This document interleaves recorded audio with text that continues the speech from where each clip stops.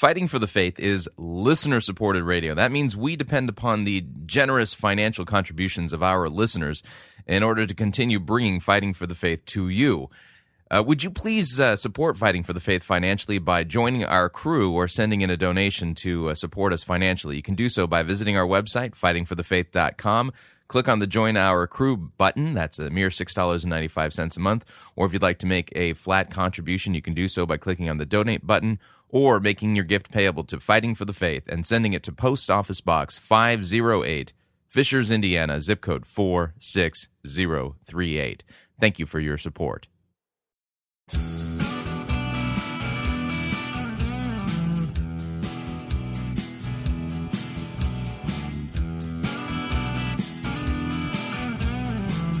It's time for another edition of Fighting for the Faith. Thursday, May 19th, 2011. Gasp. It could be, tomorrow could be like our last edition of Fighting for the Faith ever. I mean, if Harold Camping's right. Yeah, well. Oh, man. I can't even joke about it. You know, it's hilarious. The God Whisperers, D'Onofrio, when he sent me his this week's edition of the God Whisperers to play on Pirate Christian Radio, Pastor D'Onofrio said, "Well, Chris, this is our last edition." Thank you for tuning in. You're listening to Fighting for the Faith. My name is Chris Roseborough, and I am your servant in Jesus Christ, and this is the program that dishes up a daily dose of biblical discernment, the goal of which help you to think biblically, help you to think critically, and to help you compare what people are saying in the name of God to the Word of God. There is no shortage of crazy things being said out there, and as a result of it, you just never know. You got to compare what people are saying. I don't care if they're a well-known author, a megachurch pastor. In fact, if they are a well-known author or a megachurch pastor, you definitely want to do the comparative work. Chances are that if they were really, truly teaching biblical Christianity, their books wouldn't be as popular as they are nowadays, and their church wouldn't have tens of twenties of thousands of people attending. Now, you know, there's a rumor going around right now. I don't know if you've heard the rumor, but the rumor is that Stephen Furtick tomorrow afternoon is going to be praying a sun stand still prayer in order to prevent the rapture event on Saturday. Apparently, Furtick is not ready for Jesus to come back, and so he's going to pray an audacious sun stand still prayer against the rapture on Saturday because he doesn't want Jesus to come back until Elevation Church attendance is at 200,000 people per week, and he takes over basically the church world, and so. Because it's really all about Stephen Furtick. You know, I'm glad though that he's found a how should I say, a practical use for his sun stand still prayers. Yeah. Anyway,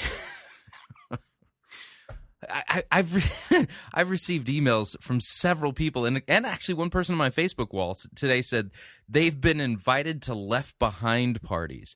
Now, see, that seems like a worthy thing to do. If you're wondering what to do on Saturday, you're thinking, hey, it's supposed to be the end of the world, and you're not sure what to do.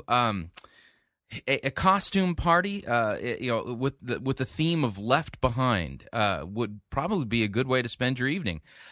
I enjoy spending time with friends and family and people and coworkers and stuff like that. And so, I personally, I'm not planning on a Left Behind party on Saturday night for myself, but I throw it out there as an option for you. And if any of you are hosting a Left Behind rapture party on Saturday in the greater Indianapolis area, shoot me a note and let me know. And if it's a costume party, all the better. I mean, I might come.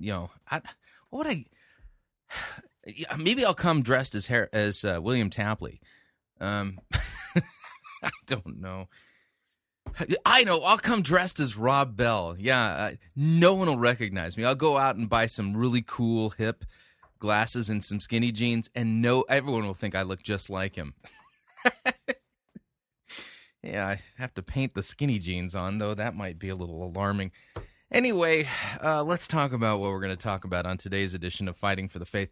Yeah, I got a lot of things I want to cover in the first hour. I didn't get to some of the things I wanted to yesterday, and oddly enough, I haven't slated them for the front part of this hour, so I'm hoping to get to them, later in the hour. We'll see how it goes. But one of the things you all know that I do is that I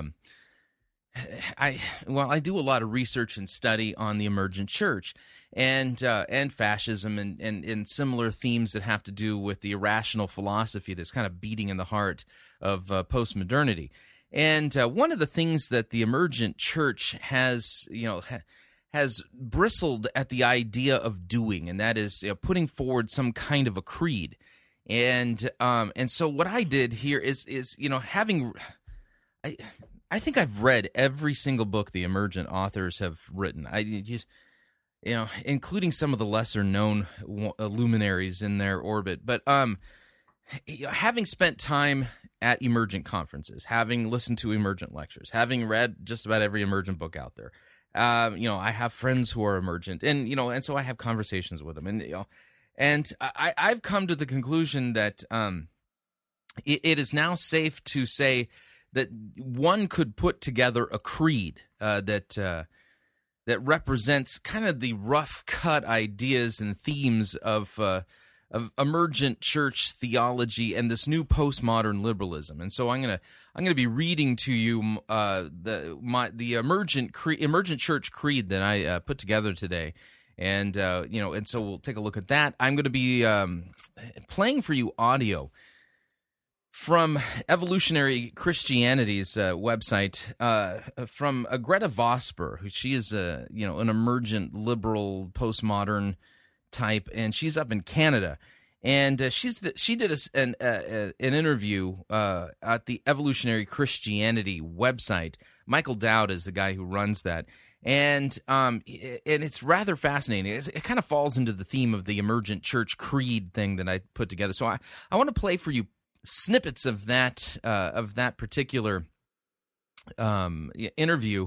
Well, maybe the first 10 minutes of it, because I think it's worth passing along in the sense that it'll really help you see that the emergent church is not a form of Christianity. It's actually it's a species of unbelief. And if you were to think of believers and unbelievers, people in the emergent church and emergent postmodern liberals are not a species of Christian belief. They're actually a species of pagan unbelief. It's a spiritualized version of unbelief that tries to hijack Christian words and terms and do weird things with them. And so I thought Gretta Vosper's interview with Michael Dowd from the Evolutionary Christianity website would be worth passing along. And then after that, in the second half of the first hour, we're going to take a look at Albert Mohler's piece that he wrote about Harold Camping. And if we have time, we'll talk about Ra'el, as well as post-rapture pet care. These are important things you got to take in mind if you're thinking that you're leaving the planet, that you're going to be beamed up to meet Jesus in the clouds on Saturday. Then you need to be thinking about such things as who's going to take care of Fido, and then our sermon review today. I'm going to be reviewing a sermon from New Spring Church, but it's not from Pastor Perry Noble. It's from a special speaker that he had speak there recently, and the name of the sermon is The Principle of Multiplication, and the person delivering this particular sermon is the guy who is he's the head pastor of that Gateway Church, Robert Morris. Yesterday we reviewed a sermon from that motivational speaker dude. Hang on a second. Let me pull this up on my computer real quick. From John Maxwell, and he was preaching at Gateway Church in South Lake, Texas. Well, Robert Morris recently preached the sermon at New Spring Church, and this is really how this guy came to be on my radar. And he preached a sermon called "The Principle of Multiplication." And it's supposedly a twist-your-arm kind of tithing sermon. and woof, it's bad. It's really, really, really bad. I mean, talk about a major Bible twist and misapplication of Scripture. And so, once again, it shows that Perry Noble, despite the fact that, I gave him props a couple weeks ago because it's obvious, for past couple of months in the sermons that he's delivered that he's been engaging in some, let's just say, proper sermon preparation. Actually spent some time in commentaries, and sounds like he's spending a little bit more time properly preparing his sermons. But he still supremely lacks discernment. And by having Robert Morris preach this really twisted sermon at New Spring Church on the principle of multiplication, it shows you that he still needs to be thinking in biblical terms and not just hand his pulpit over to anybody, especially somebody like Robert Morris. And after you hear the sermon, you'll understand exactly what I'm talking about. So with that, we're going to dive into the program proper.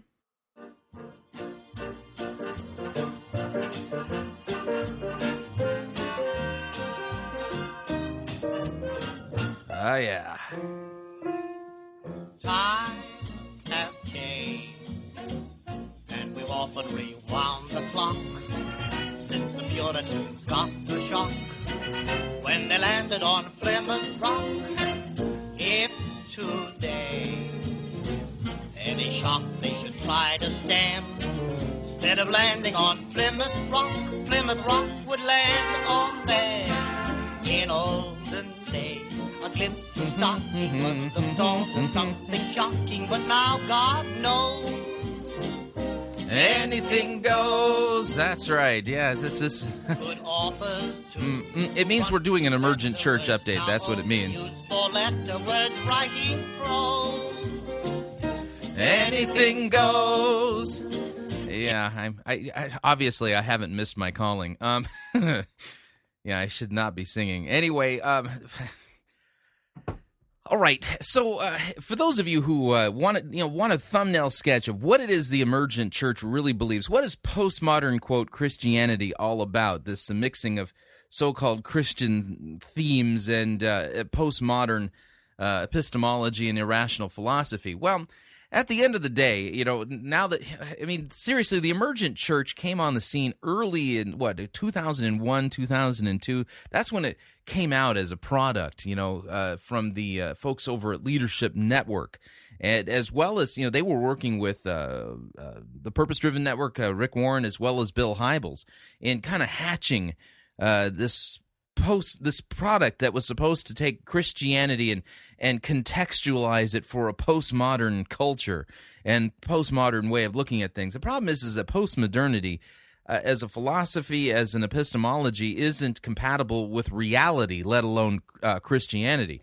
As a result of it, when you mix postmodernity and Christianity, you don't end up with Christianity. You end up with postmodern nonsense shrouded in Christian terms.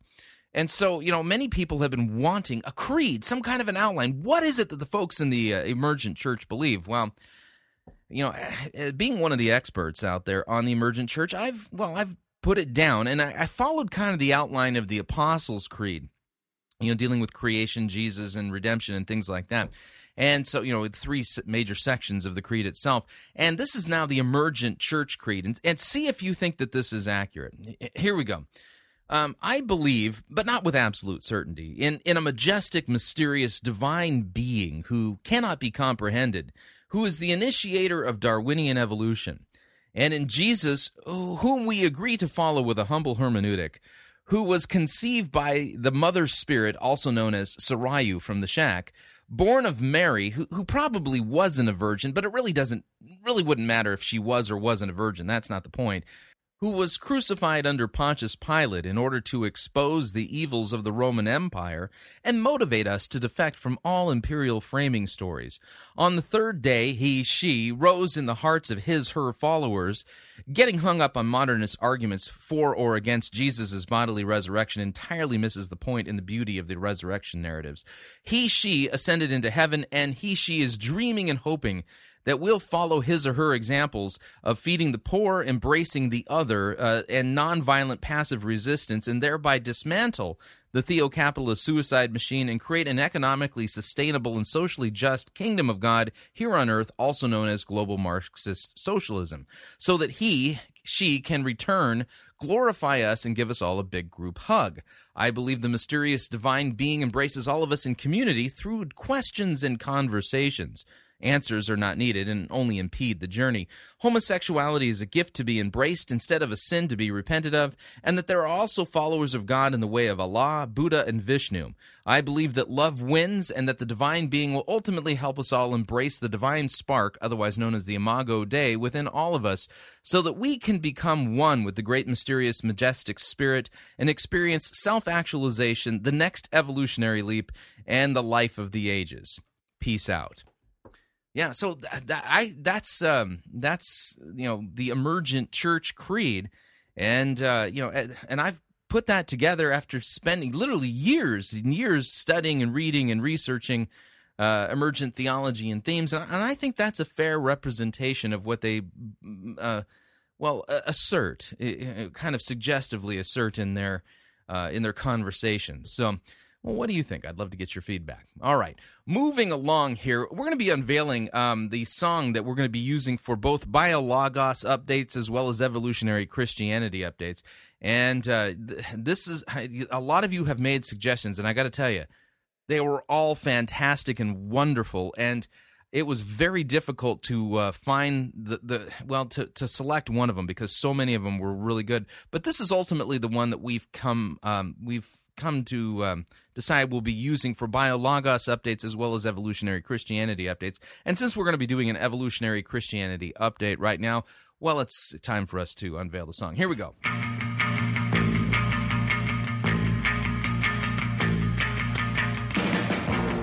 She loves the monkeys, Uncle, yeah, yeah. She loves the monkeys, Uncle, whoa, whoa. She loves the monkeys, Uncle. And the monkeys, Uncle, they for me. I don't care what the whole world thinks. She loves the monkeys, Uncle. Call us a couple of missing links. She loves the monkeys, Uncle. Love all his monkey shines. Every day is Valentine's. I love the monkeys, Uncle, and the monkeys, Uncle, they for me. They for me. She loves the monkeys, Uncle, yeah, yeah. She loves the monkeys, Uncle, whoa, whoa. Yeah, that's the Beach Boys, the Monkey's Uncle. And the monkey's uncle, they for me. Kissing my heart jumps like a clown. She loves the monkeys, Uncle. Feels like the circus just came to town. She loves the monkeys, Uncle. I'd live in a jungle gym in order to be with him. I love the monkey's uncle, and I wish I were the monkey's aunt. Monkeys and... Dun, dun, dun, dun, dun, dun, dun. All right, yeah, that was Beach Boys with Annette Funicello there, singing along with them. The Monkey's Uncle, yeah. Man. All right, so let me set this up. This is kind of going with my theme here. Michael Dowd and his Advent of Evolutionary Christianity, Conversations at the Leading Edge of Faith is what he calls it. It's more like conversations at the leading edge of unbelief. At the bleeding edge of doubt, rather than faith. I mean, this is ridiculous, the way these folks think. But I think this goes a long way towards what I was pointing out in the Emergent Church Creed that I put together. And so this is a conversation between Michael Dowd and a gal by the name of Gretta Vosper. And what I'll do is I will let Michael Dowd do the introductions. And in the introduction, pay close attention to why he thought it would be great to have Gretta Vosper on this website that's promoting evolution and Christianity, supposedly. But listen in.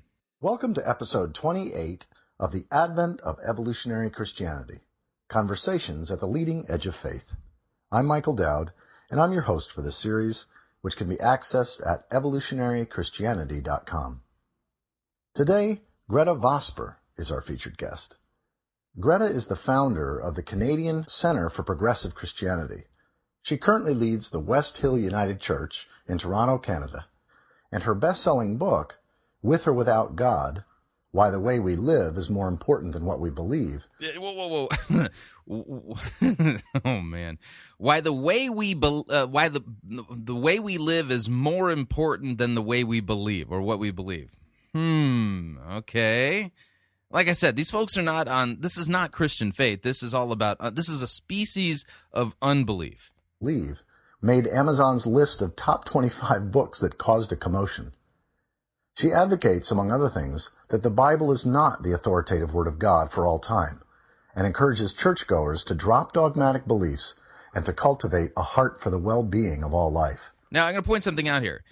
When you hear somebody talking like that you need to drop dogmatic beliefs and, cultivate some kind of love for all kinds of life and stuff like that, isn't that a dogmatic belief?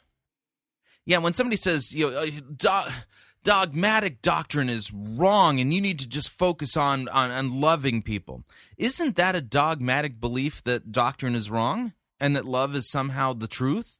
You understand what I'm saying here? Over and again, when you look at, if you just apply a little bit of thought, you understand that these people are engaging in a pea and shell game, if you would. They're engaging in wordplay and word games, and if you apply their rules and ideas to their own thoughts, then the whole thing comes crumbling down. It's okay for them to be dogmatic about their insistence that dogma is wrong, and it doesn't matter. But it's wrong for you to insist that dogma is right.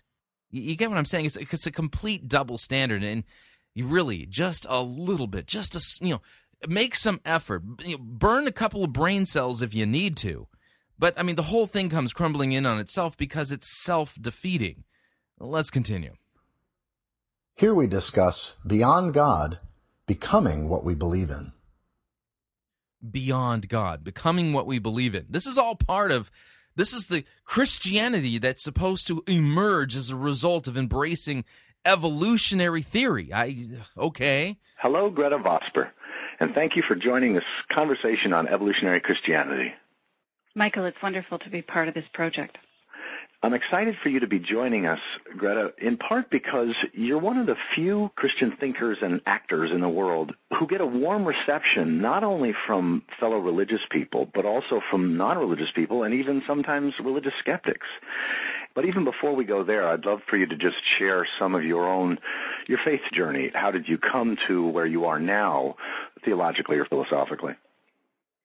I'm a minister in the United Church of Canada, and that's the church I was born into. She's a pastrix, okay. Into and have grown up in. And I think that has framed a lot of who I am and the message that I have and the leadership that I am able to offer to a congregation here in Toronto.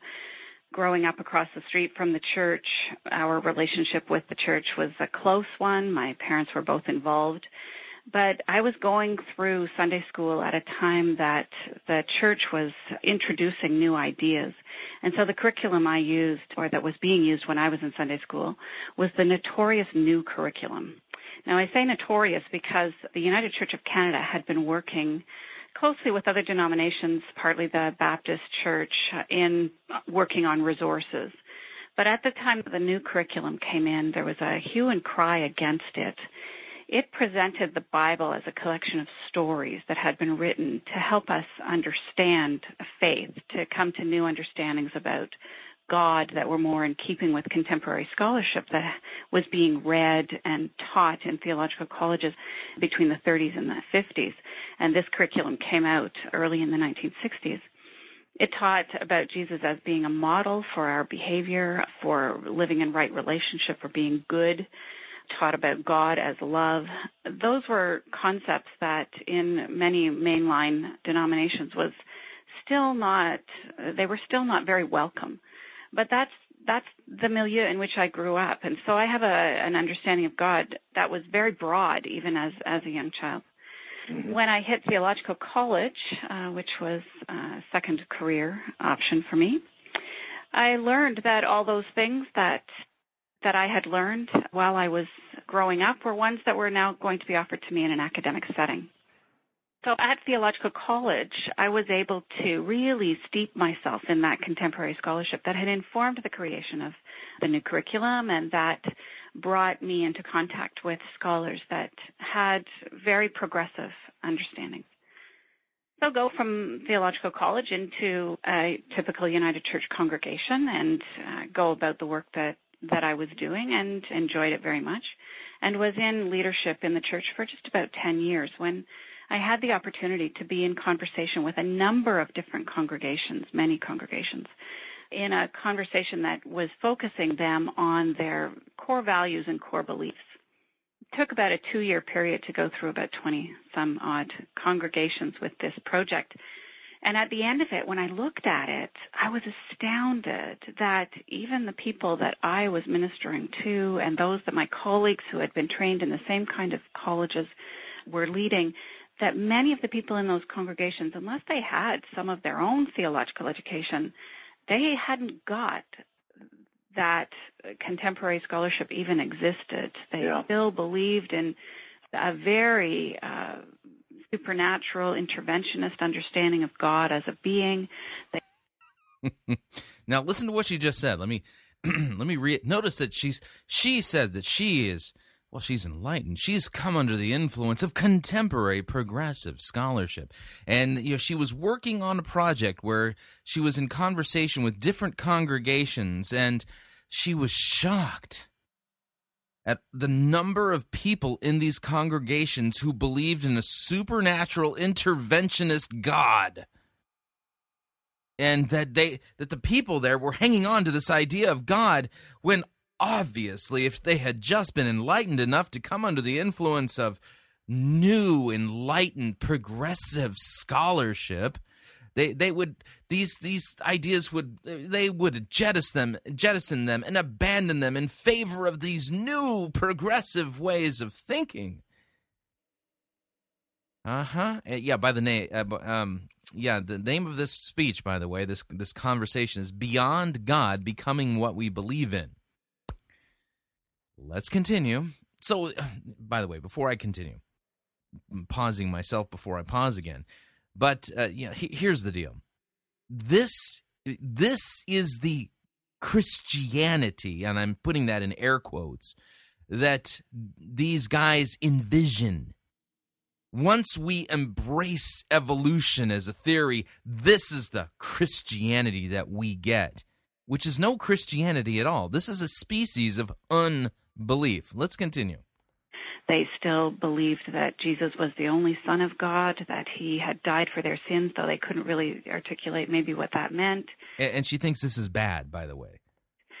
And it was very, very elementary. And I don't use that word disparagingly because I use it merely in that in our elementary classes in church, those are the things that many people had learned, but none had really moved beyond that unless they had actually intentionally done so. So I was flabbergasted because you imagine an entire church in the United Church of, whatever, they're in people believing Jesus is God and he's supernatural and he died on the cross for their sins. Got to get rid of that. Had been speaking about contemporary scholarship in most of my preaching, most of the interchanges that I had with members of my community, and I couldn't understand why people hadn't actually heard what it was I was saying. Maybe because what you were saying didn't make any sense with the Bible, and maybe you were trying to read the Bible at the same time.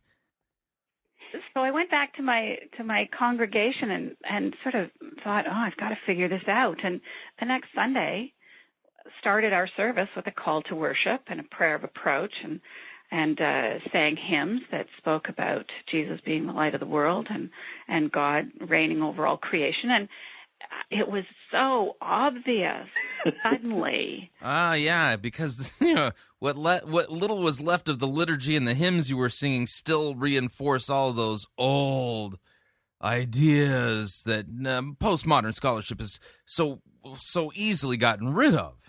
Why people weren't getting it. I was spending 20, 25 minutes every Sunday, reading a lectionary passage, explaining to people the context out of which that lectionary passage had grown, who had written it, why they'd written it, what the socioeconomic situation was, the political situation, the players, and why none of that had any connection with what was going on in our world right now, or if it did, picking up from that point and jumping off into something else, but usually just pulling in the last 2 or 3 minutes some metaphor that I could use to make sense of it. But I'd really missed what was going on entirely. And so that was when I realized I couldn't lead that way anymore. I couldn't be in leadership in the church if what I was doing was merely deconstructing Scripture and reconstructing it in a way that really wasn't making it any more meaningful for people. Yeah, because the job of a pastrix is to deconstruct Scripture. I mean, just listen to what she's saying, and I mean, it's not a good thing that there's these people who believe that Jesus is supernatural and died on the cross for their sins, and they sing these songs that still have vestiges of that kind of thinking, and she spends 20 minutes in a homily deconstructing Scripture and trying to teach them something else, and still people are believing that Jesus died for their sins. Ugh. So that's really where this project began, was in the sense that I was not offering the people that I was serving everything that I could. Yeah. Wow. I've got to ask you to continue, because I think a lot of ministers are in that place. Daniel Dennett, the philosopher, the New Atheist philosopher, published a survey of... Notice Michael Dowd is positively quoting a New Age philosopher at this moment. This is what happens when you mix evolution and Christianity. Of ministers who no longer believe in any of the otherworldly supernatural stuff in a literal way and are struggling with their faith. It's really an amazing study. I'll link it in my blog post to this conversation. But I think you're speaking the heart and the experience of so many ministers, and yet what I want to ask is, okay, what happened next? Like, where did you go next? Yeah, tell us, how did you solve this problem of all these people believing in a supernatural God and a Jesus who died for their sins? Well, I did read that article, the work that Dennett had done, and part of me, as I read it, mourned the situation that many of those people find themselves in. Yeah, we got to mourn for the people who believe that Jesus is supernatural and died for their sins. Got to mourn those folks. Oh, those poor souls. I am so privileged to be in a community that when I went to them, and it would be 10 years ago now, that I went to them and said, I can't do this anymore, and these are the reasons why. And they said, okay, so where are we going? And I said, I haven't got the foggiest notion where we're going. Yeah, so she's going to strike out on her own, to solve that big, terrible problem in the church of people who believe in a supernatural interventionist God who died on the cross for their sins. Because I didn't. I mean, yeah. I just knew that I needed to have some more integrity and needed to bring what I believed together with what I was trying to create in that community. And so... what she believed, okay. They, held their hand out and said, okay, let's go. And we walked into this unknown territory together. So I have been very fortunate to work with an incredible group of people who every time we've taken a look at the horizon and seen things that looked scary and frightening have said, well, we can't go back that way. So let's just keep going. And so that has created a very safe place for me to be able to do this work, and the kind of place that I wish for all my colleagues who live that life of dissonance.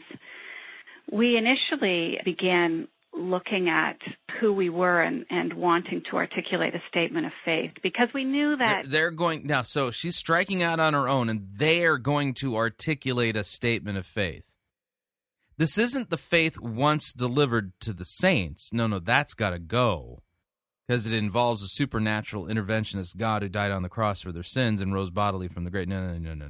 So they're going to strike out on their own, and 2,000 years after Christianity has begun, they are going to create their own statement of faith.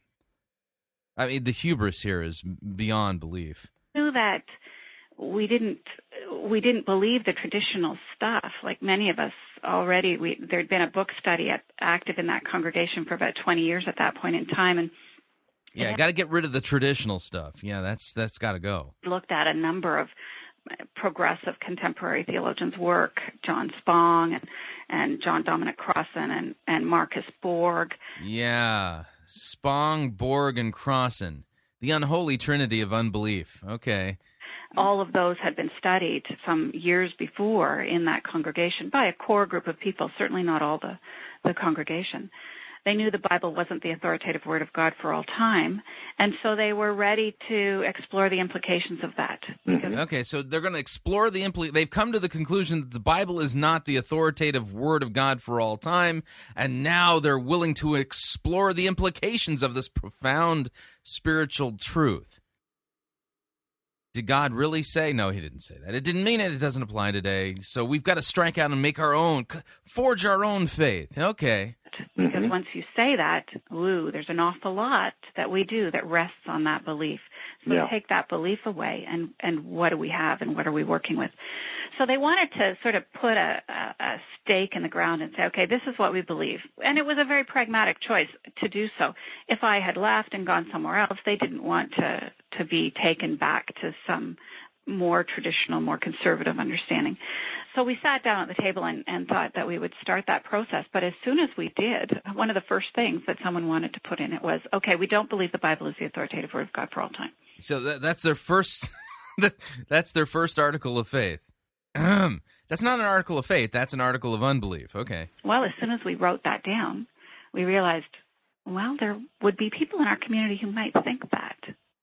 And then it was, well, who do we think Jesus is? And as soon as we wrote something down, we thought, oh, well, there are people in our community who might think that. So we realized that we were doing what every statement of faith down through the history of humanity has ever done, and that's draw a line in the sand. Oh, yeah, those statements of faith, they draw lines in the sand. So you can't do that, because then everyone will see, and it'll ostracize some people. So we want to find a way to embrace everybody. That means get rid of dogma, get rid of belief altogether. Let's find a different thing that we can unite around. Mm-hmm. And we didn't want to do that. So we wrestled with it a little bit more, and we talked a little bit, and we really recognized that what we wanted to do was be like some of those very early Christian communities that were... No. The early Christian communities actually had pretty clear statements of faith. You want to see a clear statement of faith, read 1 Corinthians chapter 15. Read the Gospels themselves. Those were clear documents. And Gnosticism and the Galatian heresy were all put down in the apostolic era. I mean, the Gospel of John is written against the Gnostic heresy, and John himself says these things are written so that you may believe that Jesus is the Christ, the Son of God, and that by believing you might have life in His name. And he specifically goes out of his way to tell stories about Jesus that are contra Gnosticism. Yeah, we got a very earthy Jesus there against the heresy of Gnosticism. And then you've got the Apostle Paul in the book of Galatians literally saying that the Galatian heresy is a different gospel and that it's anathema. So notice what she's doing here. Oh, we want to go back to the early Christian communities where they didn't have dogma and stuff like that. No. The early Christian communities in the early Christianity had very deep, profound, and black and white dogma that were called Christian in a very derogatory way because they lived differently than the people around them, because they placed values that they held. This is a progressive myth, by the way. Held in high esteem. They placed those values at the center of their communities, and they tried to live up to them, no matter what the cost. And we recognized that what we wanted to do was really be able to be identified as people who lived according to some values that were really hard to live up to, but that we were going to struggle with. And so we wrote instead another document that we called Vision Works. And that document has been what has really formed this work, given it form in these intervening years. That document was first celebrated by the community in 2004. In 2009, it was rewritten by a group, and I had nothing to do with the rewriting of it, and sort of waited with fear and trepidation for what they were going to come up with, because I knew it was going to stretch us, and it does. I mean, we are stretched by that work and by the ideals and the values that we say we want to live by. And so once we had... Ten Commandments, those express some pretty clear values that God has called us to live by. Do you hold those? Is that what you're talking about? Not murdering, stealing, committing adultery, lying, bearing false witness, things like that? That there's only one God, values like that? Where did you get your values from? Are we to hold to those dogmatically? What if somebody decides to live by a different set of values? Is that okay? I mean, like Hitler. Hitler lived by a completely different set of values.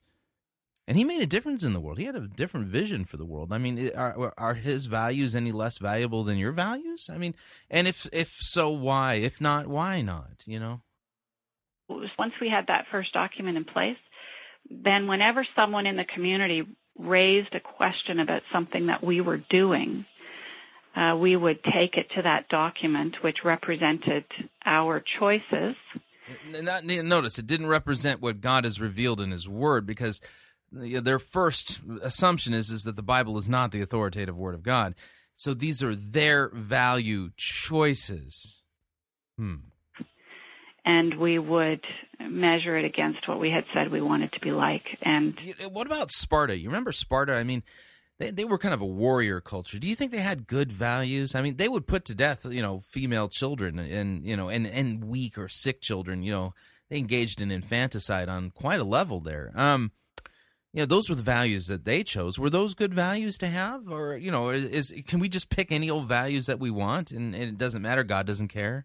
And if it needed to be changed or removed entirely from the community's celebrations or its actions, then we did that. And that was where the real change started to happen and be seen in the community.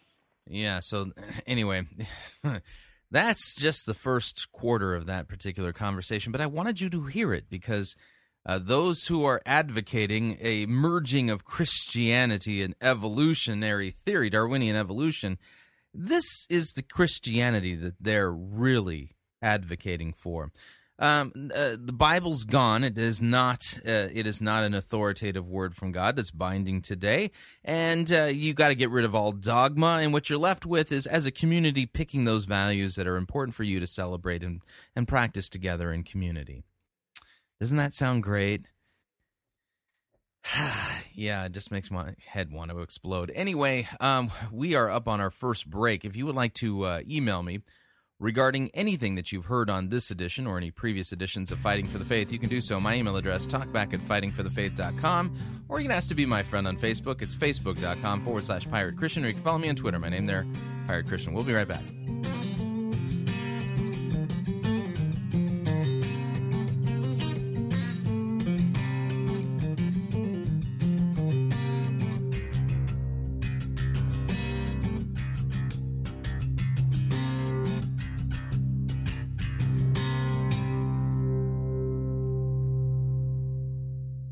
Relevance Schmelevance. We preach Christ crucified for our sins. You're listening to Fighting for the Faith.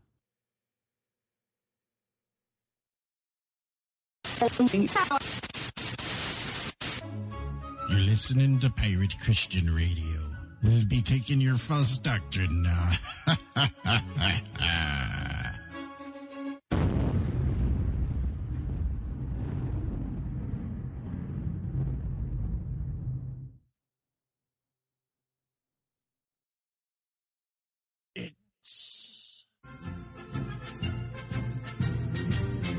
Monty Python's Flying Circus Church.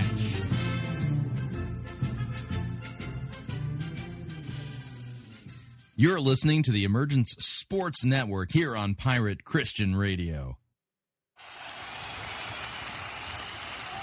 You've tuned in just in time to catch today's Emergence Ball match between the Pomo Bombers and the Majestic Mystics. Today's match is proudly brought to you by Rex Kwando's Bible Pants. There's the buzzer, and they're off. McLaren dribbles the pigskin down to first base, takes out his putter, and... Whoa! Jones checks McLaren against the boards and then passes to Paget in left field.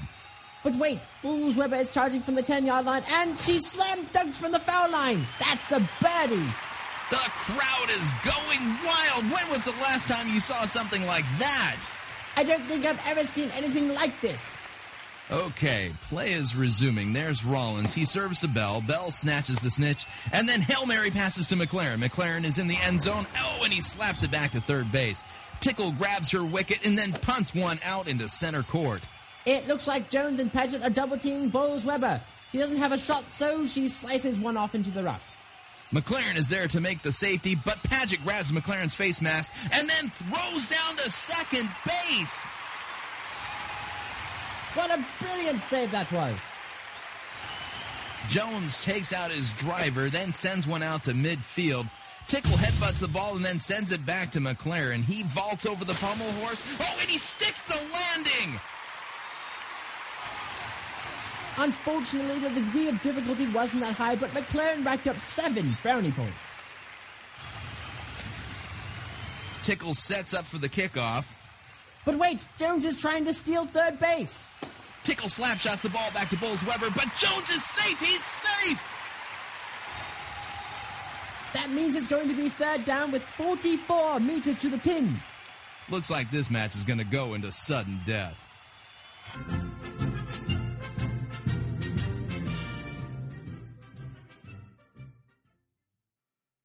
I'm excited to announce the arrival of our latest book. It's entitled The Sufferings of Jesus Christ for Sinners, a series of sermons delivered by Martin Luther, edited by, well, me, Chris Rosebrough. This collection of sermons defines what it means to be Christ-centered and cross-focused. They masterfully deliver both law and gospel so that your sins are brought to light and Christ's sufferings and blood are placarded in order to bring you to repentance and the comforting assurance of God's love, mercy, and forgiveness. Luther's style in these sermons is bold, in-your-face, uncompromising, and pastoral. These sermons are expository in their delivery and read like a lay-level Bible commentary and are perfect for both devotional as well as theological reading. You can get your copy of The Sufferings of Jesus Christ for Sinners a couple of ways. One, visit fightingforthefaith.com, click on the Join Our Crew button, and join our crew anytime between now and the end of May of 2011, and you'll receive an email giving you instructions on how you can download your copy of this wonderful little book. Of course, if you'd like to pay for it without joining our crew, you can do so by visiting piratechristianradio.com/suffering. That's piratechristianradio.com/suffering. You'll see a couple of links whereby you can purchase it, download it, and begin reading it immediately. This is not a book that you're going to want to miss, and this is not the kind of book that sits idly in your library. This is one that you're going to definitely want to read over and again. It's that good. So what are you waiting for? Get your copy today.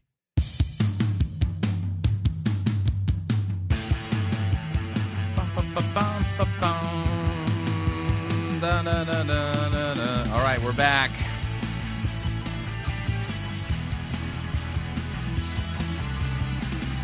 Warning, those people who are trying to blend Christianity and evolutionary theory are really, in fact, working for the devil and trying to destroy Christianity.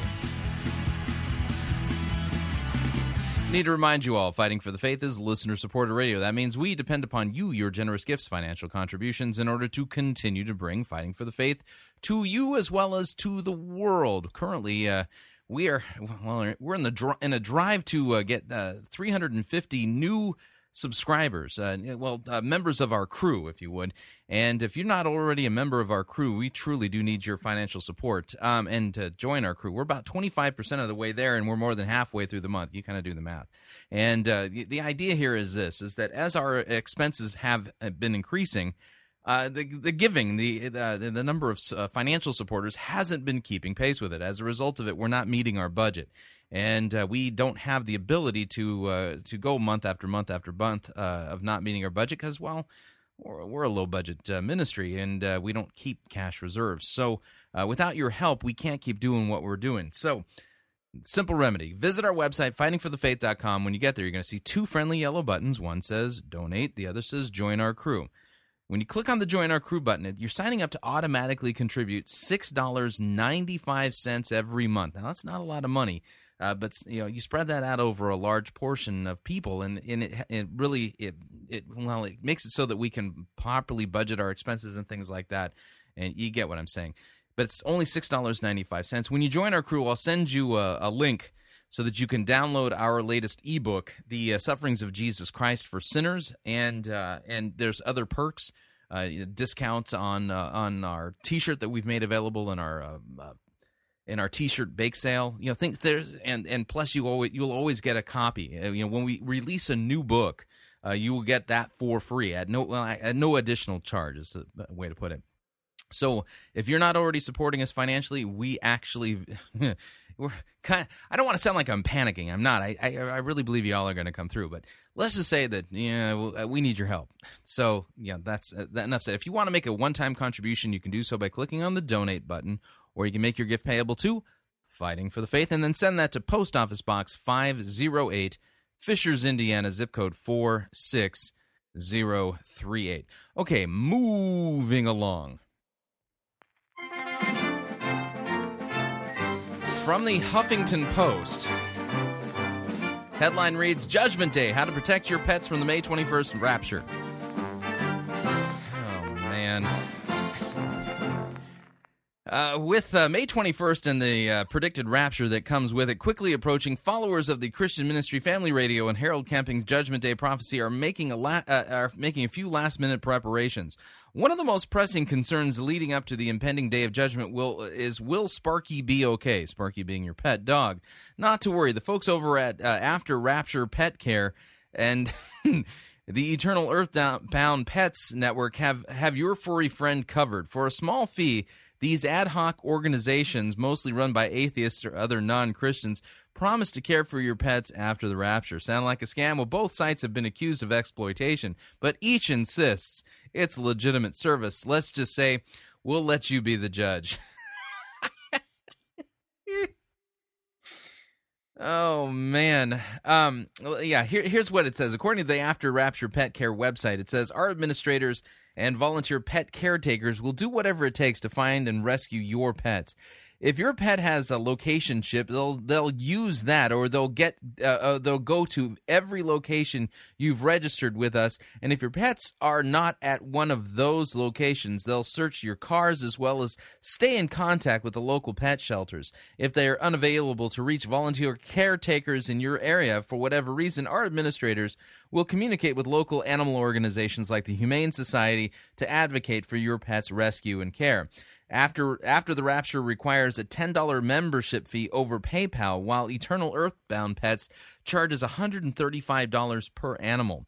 And then again, the Seattle Post-Intelligencer points out that the author of the book Heaven, Randy Alcorn, says that pets will go to heaven, so pet protection may not be such a good investment. So glad to hear that somebody is cashing in on Harold Camping's looniness.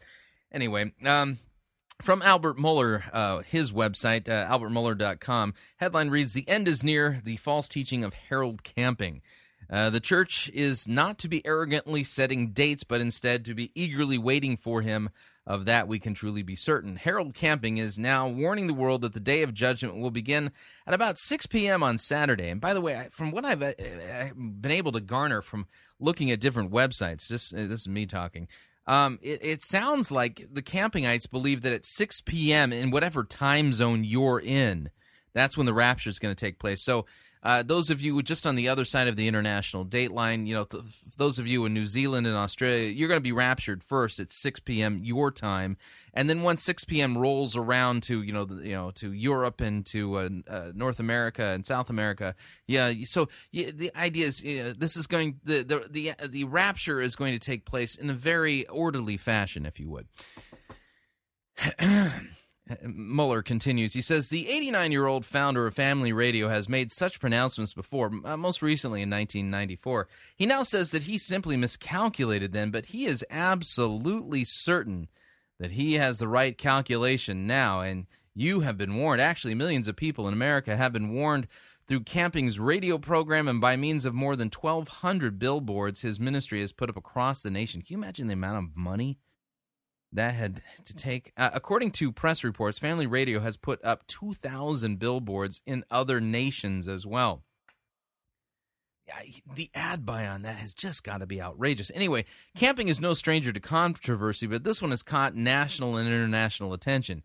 He was wrong before, but this time he's absolutely certain that he's right, as he told the New York Times Magazine, quote, God has given so much information in the Bible about this, and so many proofs and so many signs that we know it is absolutely going to happen without any question at all. There's nothing in the Bible that God has ever prophesied. There's many things that he's prophesied would happen, and they have always happened. But there's nothing in the Bible that holds a candle to the amount of information to this tremendous truth of the end of the world. I would be absolutely in rebellion against God if I thought anything other than it's absolutely going to happen without any question. Well, yeah, God is going to return. Christ is going to return. I have no doubt about that. However, Jesus says he's going to return at a time when people are not expecting him. So that leads me to believe that he ain't coming back on Saturday. Anyway, he says, if you know the Bible and this statement confuses you, you are in good company. Harold Camping believes that God has revealed to him the exact dates of biblical events and the timeline of the judgment. He says that God revealed some exquisite proof that enabled him to determine a finished product timeline that ends on May 21st, this coming Saturday.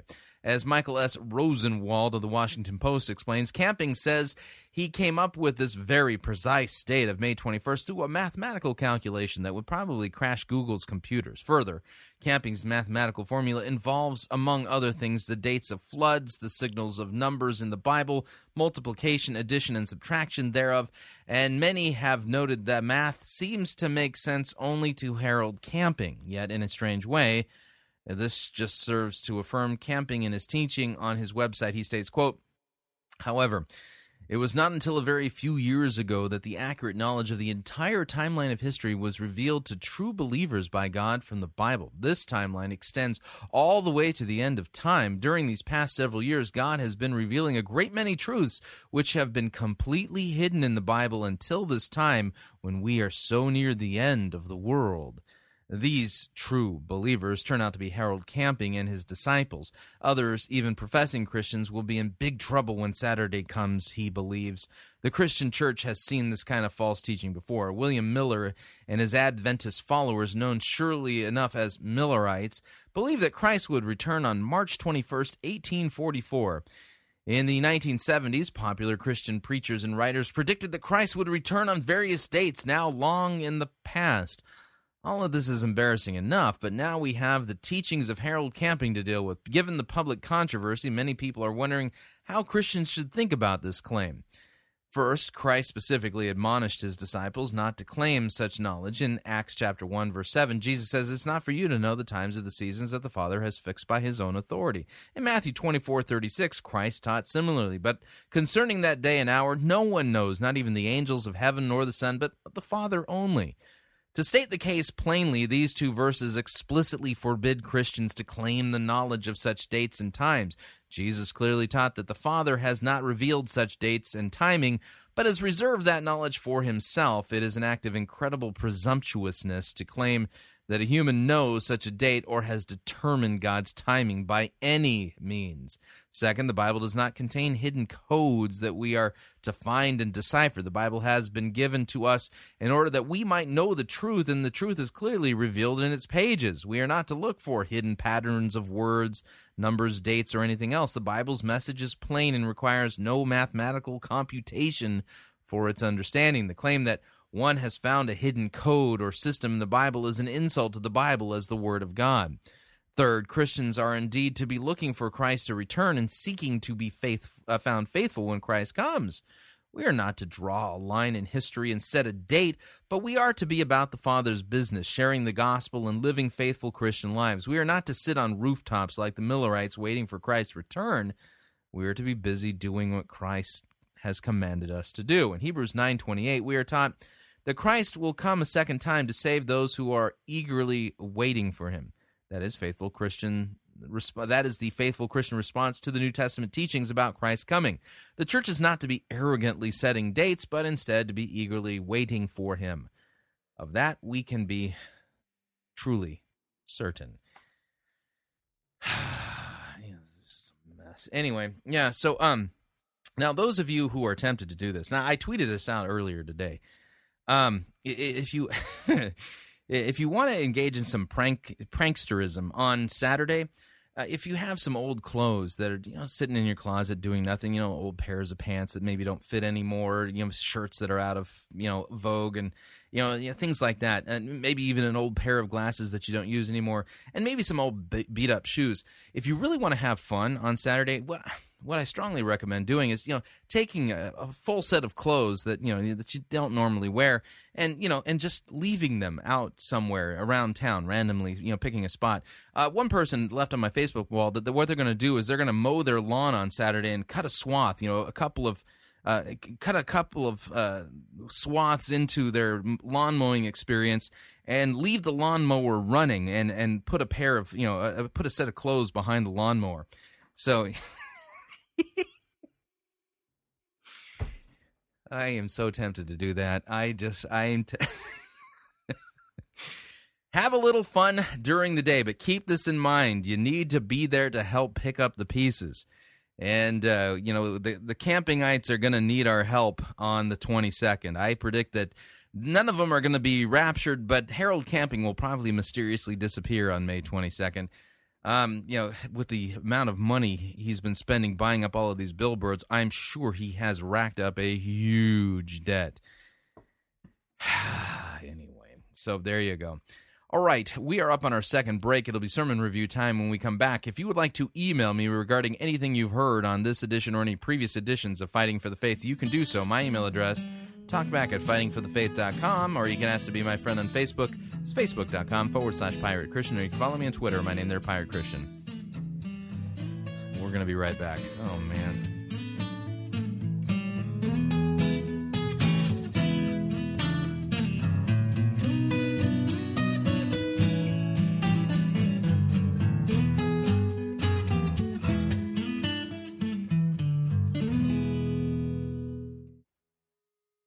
It's like what not to wear for theology.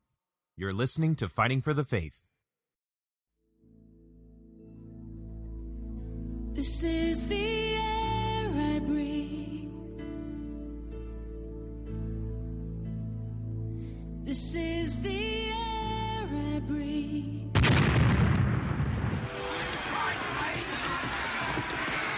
I've had enough of the sissy, pansy, cannon, photo-written music you have the audacity to call worship.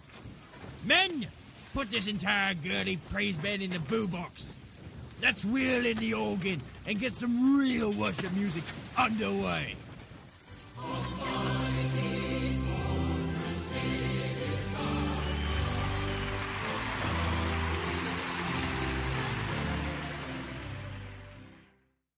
Ye be listening to Pirate Christian Radio.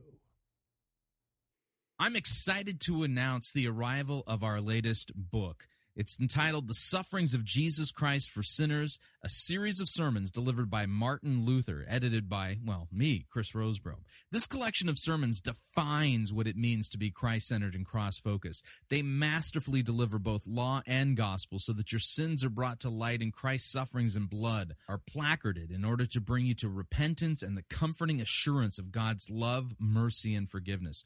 Luther's style in these sermons is bold, in-your-face, uncompromising, and pastoral. These sermons are expository in their delivery and read like a lay-level Bible commentary and are perfect for both devotional as well as theological reading.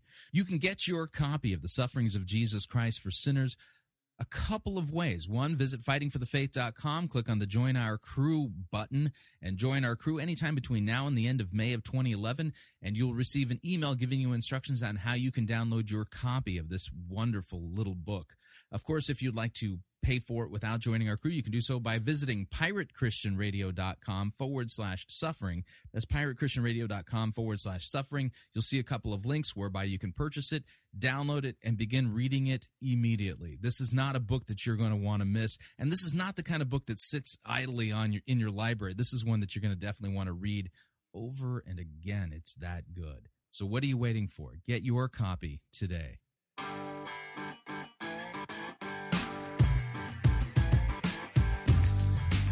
All right, we're back.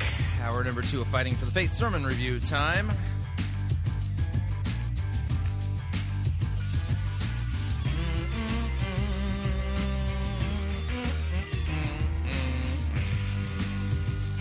Dun, dun. Ba-da-dun. It's good to be rested in myself again.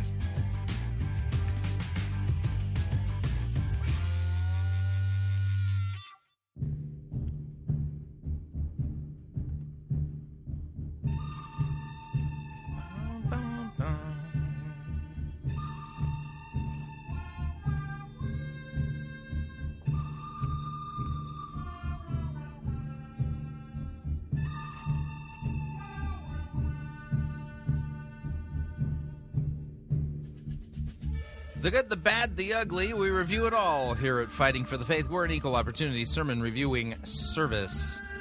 Today's sermon comes to us via New Spring Church in Anderson, South Carolina. However, Pastor Perry Noble is not presiding. He will only be introducing. And he's going to be introducing Robert Morris of Gateway Church in Southlake, Texas.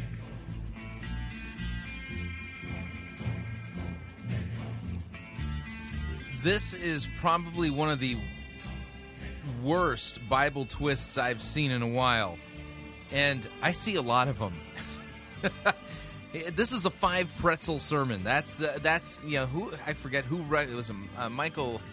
I can't remember his last name. Larimer. Anyway, one of my listeners on my Facebook wall recommended the whole pretzel system. This is a 5 pretzeler. The name of the sermon is More, the Principle of Multiplication. More, the Principle of Multiplication. And this is a sermon about tithing.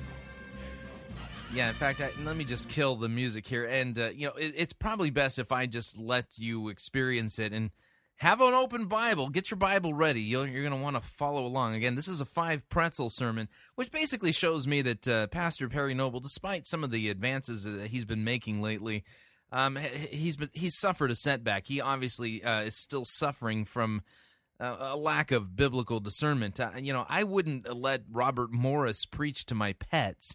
Otherwise, they may not make it through the rapture. But anyway, here, listen in. Here we go. Howdy, New Spring. How's everybody doing today on all of our campuses? Isn't it great to celebrate baptism? And man, the reason I'm holding a handheld mic is I'm going to actually rap the entire message today. So I hope you're ready for that. That is not... He's joking. Not true. That is not going to happen. Hey, big announcement. We just found out Gauntlet is officially sold out. It is full. People responded. Unbelievable. 1,200 teenagers at Daytona Beach. But if you want to be an adult chaperone, those places are not full. And I'm telling you, God will do something unbelievably significant in your life. And you're still able to sponsor Gauntlet students. If you still want to do that, you can stop by the Gauntlet table. And for those of you that didn't get in, there's a waiting list, and we're because maybe some students will have to cancel or whatever. So we are so pumped up about that trip, and we're so appreciative of the fact that you guys signed up so quickly. Well, we're going to continue our More series today. And New Spring, we've got an unbelievable privilege. I read a book, and I'll tell you more about that later. I read a book several years ago by this gentleman named Robert Morris. And I'd never really heard of Robert Morris, but somebody told me, you got to read this book. It's absolutely unbelievable. And I was like, okay. And it was hands down, I couldn't put the book down. It was unbelievable. I read the book, and I was like, oh, my gosh. So I got to meet this guy. And so we flew out last September to meet with him and his entire staff. Robert pastors a church that actually planted in the year 2000, just like New Spring. They're near Dallas, Texas, running about 16,000 people a weekend. And they just moved into a really nice auditorium. It's a little bit bigger than ours. This auditorium here in Anderson cost about 12 or 13 million. Their new one costs 84 million, which is what we're projecting for Greenville. And Charleston, we haven't even got there yet. I mean, if the Dallas Cowboys can build a $1 billion facility, why can't the church? So I'm just saying. So anyway, we went out, but the thing we were not impressed with was the facility. I mean, it's very nice. The thing we were impressed with is that Robert Morris is one of the most genuine, humble, godly men that we've ever met. And we were blown away, and I just threw it out there. I said, I will. You know what's so funny is that, having listened to a few of his sermons, I wouldn't put him in the godly category. And the reason why is I don't care how humble you are. If you twist God's word and make it say things it doesn't say, that's not behavior conducive with a man of God. That's something different. I would love for you to come speak to our congregation in New Spring sometime and tell them your story. And Robert Morris said, I would love to come speak to your congregation. So he flew in last night and is with us today. So listen, everything's bigger in Texas. Everything's bigger in Texas. So because of that, I want New Spring Church today to put your hands together and give a big South Carolina welcome to my friend Robert Morris. Would you welcome him to the stage? Love you, man. Thank you. Thank you. Well, I'm excited to be at New Spring Church because I've been hearing about New Spring Church for years. And we heard about Perry Noble. All my friends would say to me, have you met Perry Noble? Have you met Perry Noble? Finally, I thought, I don't want to meet Perry Noble. He must be Jesus or something. Everyone's asking me about it. But when I met him... Trust me, he ain't Jesus. I did realize he is a lot like Jesus. He loves the Lord. And I just fell in love with him. And take it from a guy, I've been in a lot of churches, traveling and speaking. Take it from a guy that's been to a lot of churches. You are very, very blessed to have Pastor Perry Noble. Very blessed. So we are grateful to be here. My wife, Debbie, is right down here with me. Turn to Luke chapter 9. Luke chapter 9. And I want to share with you... Yeah, you're going to want to flip over there. Go to Luke chapter 9 and get your Bible. My life message, I call it the principle of multiplication.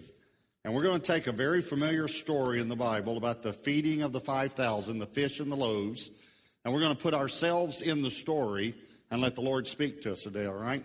So Luke chapter 9. Now here's something. We're going to put ourselves in the story. Already we got a hermeneutical problem here. Hey, now, I've told you that this is a sermon that touches on the topic of tithing, okay? And... Luke chapter 9 isn't about tithing. Just keep that in mind. Something I'd like for you to do. Would you, just for this message, I know it's the first time you've met me and all, but would you forget that I'm a pastor by occupation? That that's my day job, all right? Nope, won't do it. All right, will you forget about that? No. And will you remember that I'm a Christian? I got saved just like many of you. I got saved out of a bad life, a very, very bad life. I got saved in a motel room, not a hotel room. Let me make that clear. It was a motel room. It was called Jake's Motel, room 12. Jake's has no stars. But they did provide pets. So anyway, I got saved, and God just radically changed my life. And so what I'm going to share with you today, I believe is the most important thing that I could share with you. That God did something. So the most important thing isn't this message of the gospel. It's something about you. Huh. In my heart that's changed me forever. So Luke chapter 9, look at verse 12. Luke 9, verse 12. It says, when the day began to wear away, the 12 came and said to him, send the multitude away, that they may go into the surrounding towns and country and lodge and get provisions, for we are in a deserted place here. But he said to them, you give them something to eat. And they said, well, we have no more than 5 loaves and 2 fish unless we go and buy food for all these people. For there were about 5,000 men. Now, it's important to note in Jewish culture, the way they counted crowds is they only counted the men. And what they were doing was they were actually counting families. So when the Bible says there were about 5,000 men, most theologians believe there are probably around 20,000 people, ladies and kids and all as well. Most theologians also believe this is the largest crowd Jesus ever spoke to, much larger than the Sermon on the Mount. So I want you to just think about not 5,000 people, but 5,000 families, all right? It helps us understand this miracle. There are about 5,000 men. Then he said to his disciples, make them sit down in groups of 50. And they did so and made them all sit down. And then he took the 5 loaves and the 2 fish, and looking up to heaven, he blessed and broke them and gave them to the disciples to set before the multitude. So they all ate and were filled, and 12, notice this number, 12 baskets of the leftover fragments were taken up by them. Now, I don't know if you ever thought about this. Why were there 12 baskets left over? Well, personally, my personal opinion, I believe Jesus wanted each disciple to have a doggy bag. That's just my personal opinion. All right, here's what I like to do with the Bible. I like to put myself in the story. Instead of just reading this and then going on, I like to pretend like, how would I have responded if I had been there that day? So that's what I want you to do today, all right? I want you to pretend like you are one of the 12 disciples. And you are on the Messiah search committee. And you found this guy, seems to be a good candidate to be a Messiah. He's walking on the water. He's raising the dead. He's healing the sick. He teaches. He knows the Bible better than anybody, you know. And he's just great. So you think this is it. So you have a high attendance weekend. And you send out mass emails and you tweet about it. And the biggest service you've ever had. And, service starts 11:15, and you have some great worship like we did today. And then the guest Messiah gets up and starts preaching. And about 12:15, 12:30, he ought to be wrapping up. 1 o'clock, still going. 2 o'clock, still going. 3 o'clock. I mean, you've already missed the first game.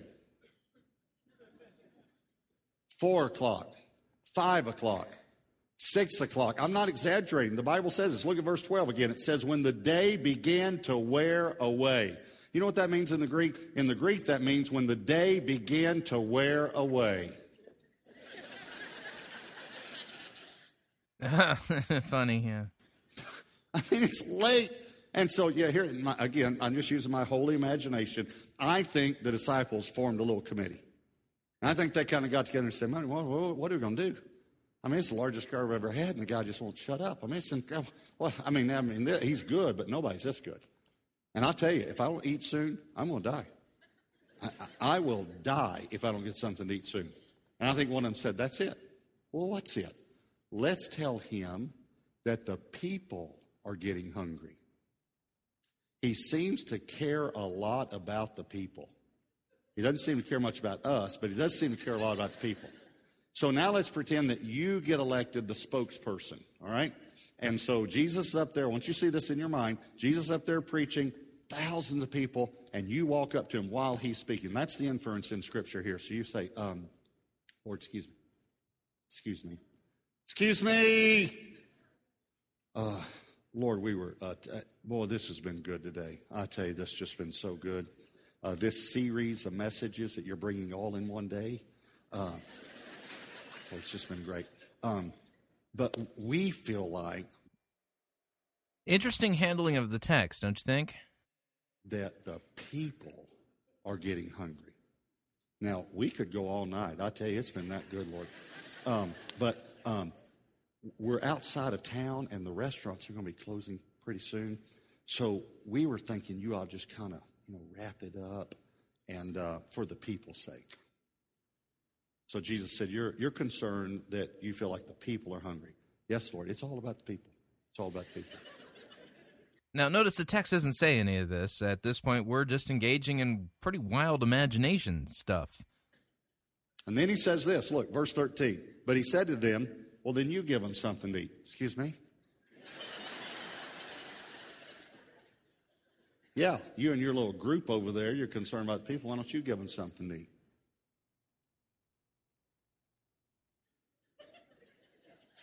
Didn't go as you planned, did it? So now you got to report to the committee. So you go back over and kind of like this, and they say, well, did you tell them the people were hungry? Yes, I said those words exactly. I said the people are hungry. Well, is he going to dismiss the service? Well, what did he say? Something to eat. What? He said for us to give them something to eat. What? 20,000 people here, and there's some little kid that snuck back in town during part of this message and came back, and he's walking by, and he's got a Long John Silver's bag, and he grabbed him, opened it up, he ordered the 2-piece meal with extra rolls. 2 pieces of fish and 5 rolls. And you open it up, and of course, Peter just grabs it. Oh, stop it, Peter, stop it. That's all we have. And then someone says, that's it. What's it? Let's tell Jesus this is all we have. And then he'll dismiss the service. Now, think about it. See, we don't think about this. If you had told Jesus that you had 2 pieces of fish, 5 pieces of bread, 20,000 people, wouldn't you have thought he'd dismiss the service? So you're the spokesperson, so you... a moment ago we talked. I was telling you how good the message was, and I mentioned to you about, the people are hungry, and you said for us to give them something to eat, and we've been working on that. And but all we have is 2 pieces of fish and 5 rolls, and that's all we have. So we're thinking that we should go with our original idea and wrap it up and dismiss the service. In other words, okay, you have 2 pieces of fish and 5 rolls. Well, actually 4.5. Peter ate some. He's the one that took the kids' meal too, Lord. I didn't do that. Okay, all right. So you got 2 pieces of fish and almost 5 rolls. I know how Peter is. Okay, yeah, that'd be great. Have them sit down in groups 50. Excuse me? Yeah, that'd be fine. Have them sit down in groups 50. Now, have you ever thought about this? Getting 20,000 people to sit down in groups of 50. I don't know about you, but have you ever worked with people? I mean, people are hard to work with, aren't they? So could you sit down, please, in groups of 50? You got some guy saying, you going to give me some? Yeah, he seems to be exegeting the lines of words between the words. You see what I'm saying? Something to eat? Save one of them rolls, Pete. Could you please just sit down in groups of 50? So now, again, my whole imagination, I feel like that the disciples figured it out. I really do. I think that. I feel like. Okay, now we're doing exegesis by feelings. Okay. That they figured out how they thought he was going to do it, but it's actually not how he did it. I think they remembered in Kings, there's a story about Elisha that fed 100 men with 12 loaves of bread. And I think one of them said, hey, you remember that story about Elisha?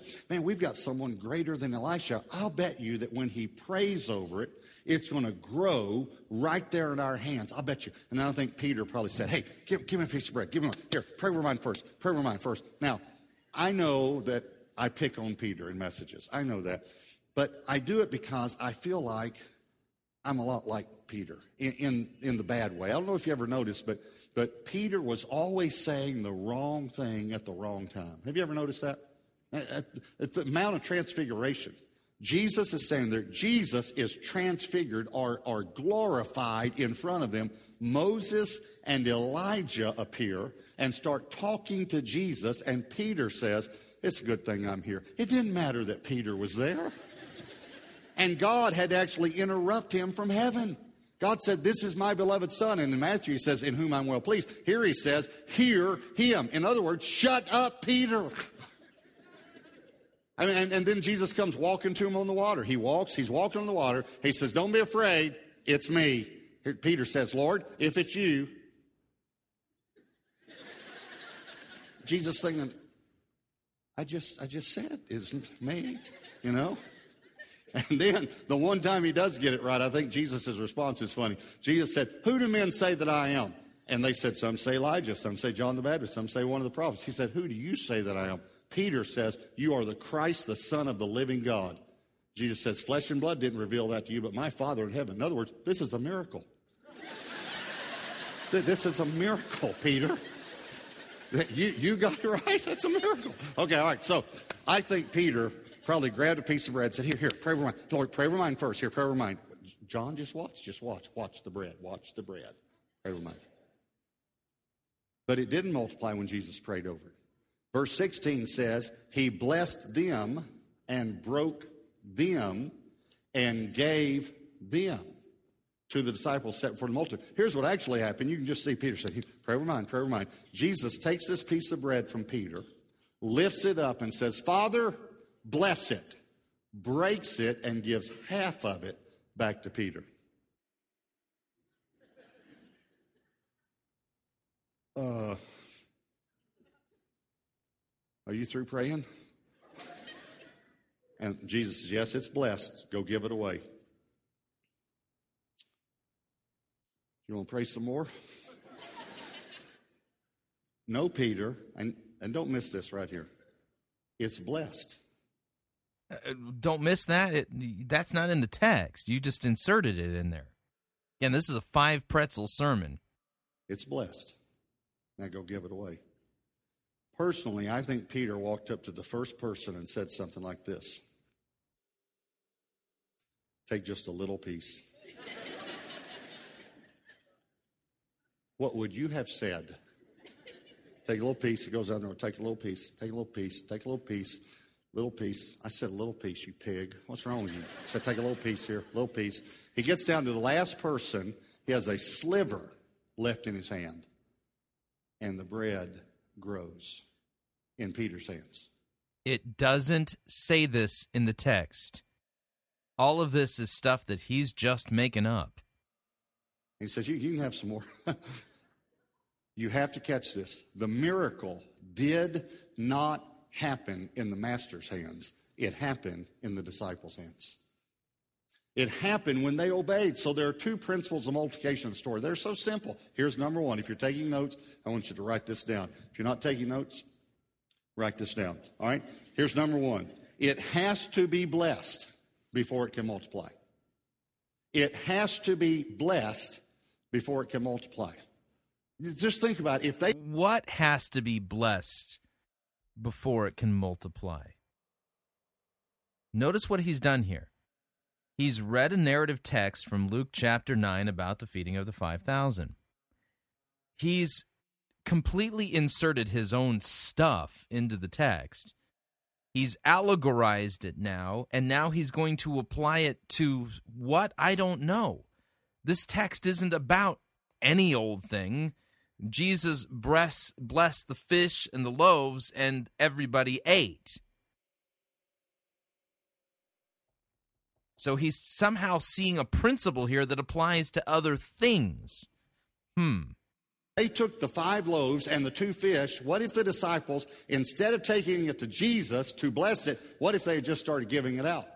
It never would have multiplied. It is the blessing of Jesus on our resources that caused them to multiply. Whoa. Now we've just applied this to our resources. We've brought this into the 21st century. And he just made the statement, it's the blessing of our resources. Is that what this story's about? And here's how we get the blessing according to Scripture. And here's how we get the blessing. He's twisting this really badly. It's a whole other message, but I just want to hit on it for a moment. The Bible says that when we give the first of our income to God, the rest is blessed. When we give the... Okay, notice what he just did here. He took now a verse that supposedly has to do with giving money, tithing to God, and he's connected this now with the feeding of the 5,000 in order to create some kind of a binding universal spiritual principle vis-a-vis law or quid pro quo that, this is just a horrible mangling of God's word.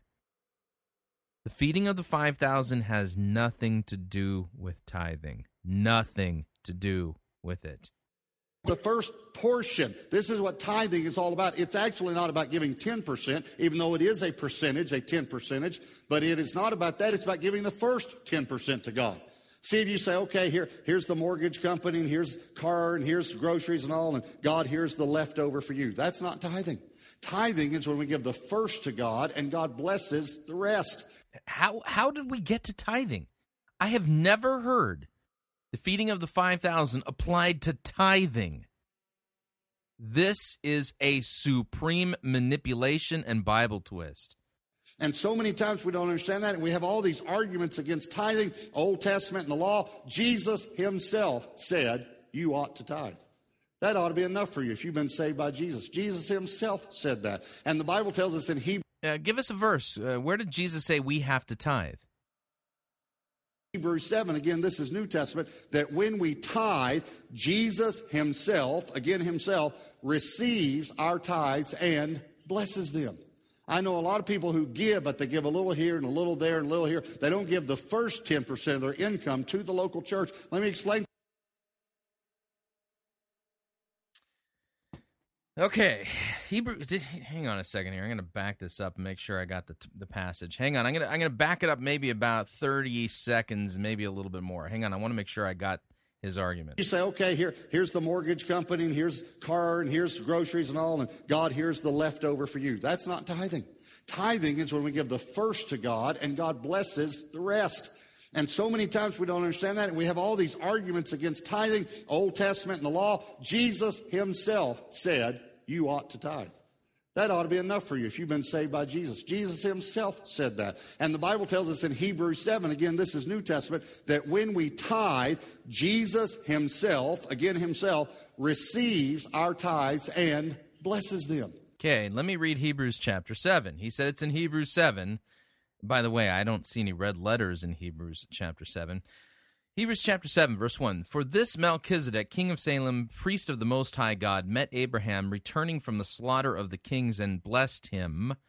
And to him Abraham apportioned a tenth part of everything. He is first, by translation of his name, King of Righteousness, and then he's also King of Salem, that is, King of Peace. He is without father or mother or genealogy, having neither beginning of days nor end of life, but resembling the Son of God, he continues as a priest forever. See how great this man was, to whom Abraham, the patriarch, gave a tenth of the spoils. And those descendants of Levi who received the priestly office have a commandment in the law to take tithes from the people, that is, from their brothers, though these also are descended from Abraham. But this man who does not have his descendant from them received tithes from Abraham and blessed him who had the promises. It is beyond dispute that the inferior is blessed by the superior. In the one case, tithes are received by mortal men, but in the other case, by one of whom it is testified that he lives. One might even say that Levi himself, who receives tithes, paid tithes through Abraham, for he was still in the loins of his ancestor when Melchizedek met him. Now, if perfection had been attainable through the Levitical priesthood, for under it the people received the law, what further need would there have been for another priest to arise after the order of Melchizedek, rather than one named after the order of Aaron? For when there is a change in the priesthood, there is necessarily a change in the law as well. Now notice, I'm going to point something out here.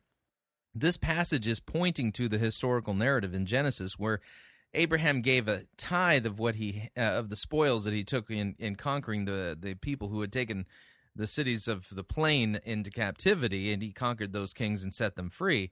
And Abraham gave a tithe to Melchizedek of the spoils.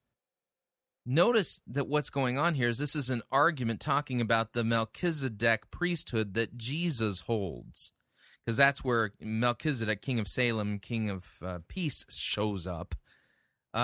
This is not an argument that says that when you give the tithe, God blesses it. That's not what was said at all in Hebrews 7. You think there's a reason why he just made reference to Hebrews 7 but didn't actually read any verses or sentences from Hebrews 7?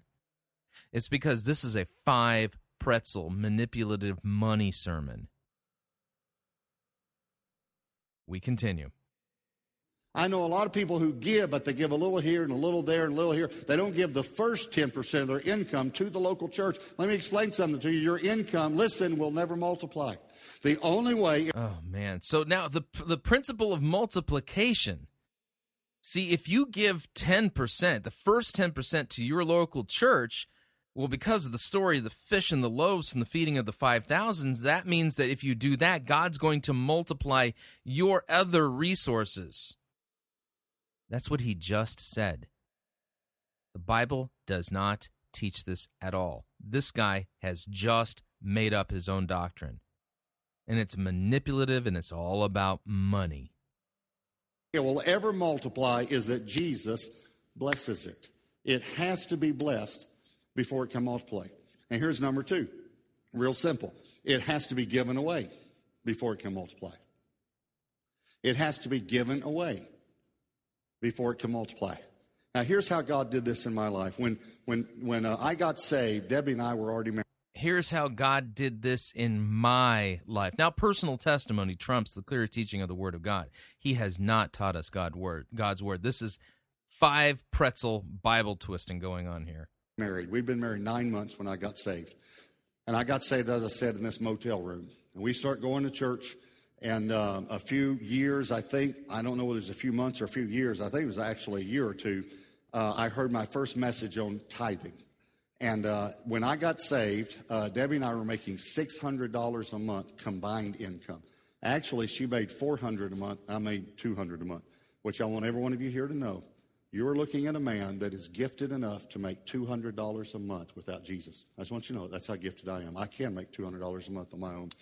So anyway, we get saved. I get saved. She's already saved. I get saved. And so I hear this message on tithing. Well, I don't know enough to argue. The guy reads the Bible. He reads all these scriptures. Give the first 10% to God. So we gave $60 that day. $600 a month, $60. The next day, my boss calls me in and says to me, I'm going to give you a $200 a month raise. Doubles my income one day. And I'll never forget, this is what he said. He said, and I have no idea why I'm doing this. You see, it's just like the loaves and the fishes. He was obedient, so God, the principle of multiplication was applied to his income. Ta-da! Yeah, this falls under the logical fallacy known as post hoc ergo poppycock. Yeah, after this, therefore, because of this. Well, the Lord starts blessing us. And then I start speaking. I start speaking in churches, and I start doing youth functions and sharing my testimony. And I start going to school, Bible college, and learning about God's Word. And I'm preaching in churches and all. And the Lord says to me one day, I want you to get your finances in order. So apparently God talks to him directly, too. So I can bless them. Can I say something? God cannot bless something that's not in order. Really, God cannot bless something that's not in order. What does that even mean? And where does the Bible say that?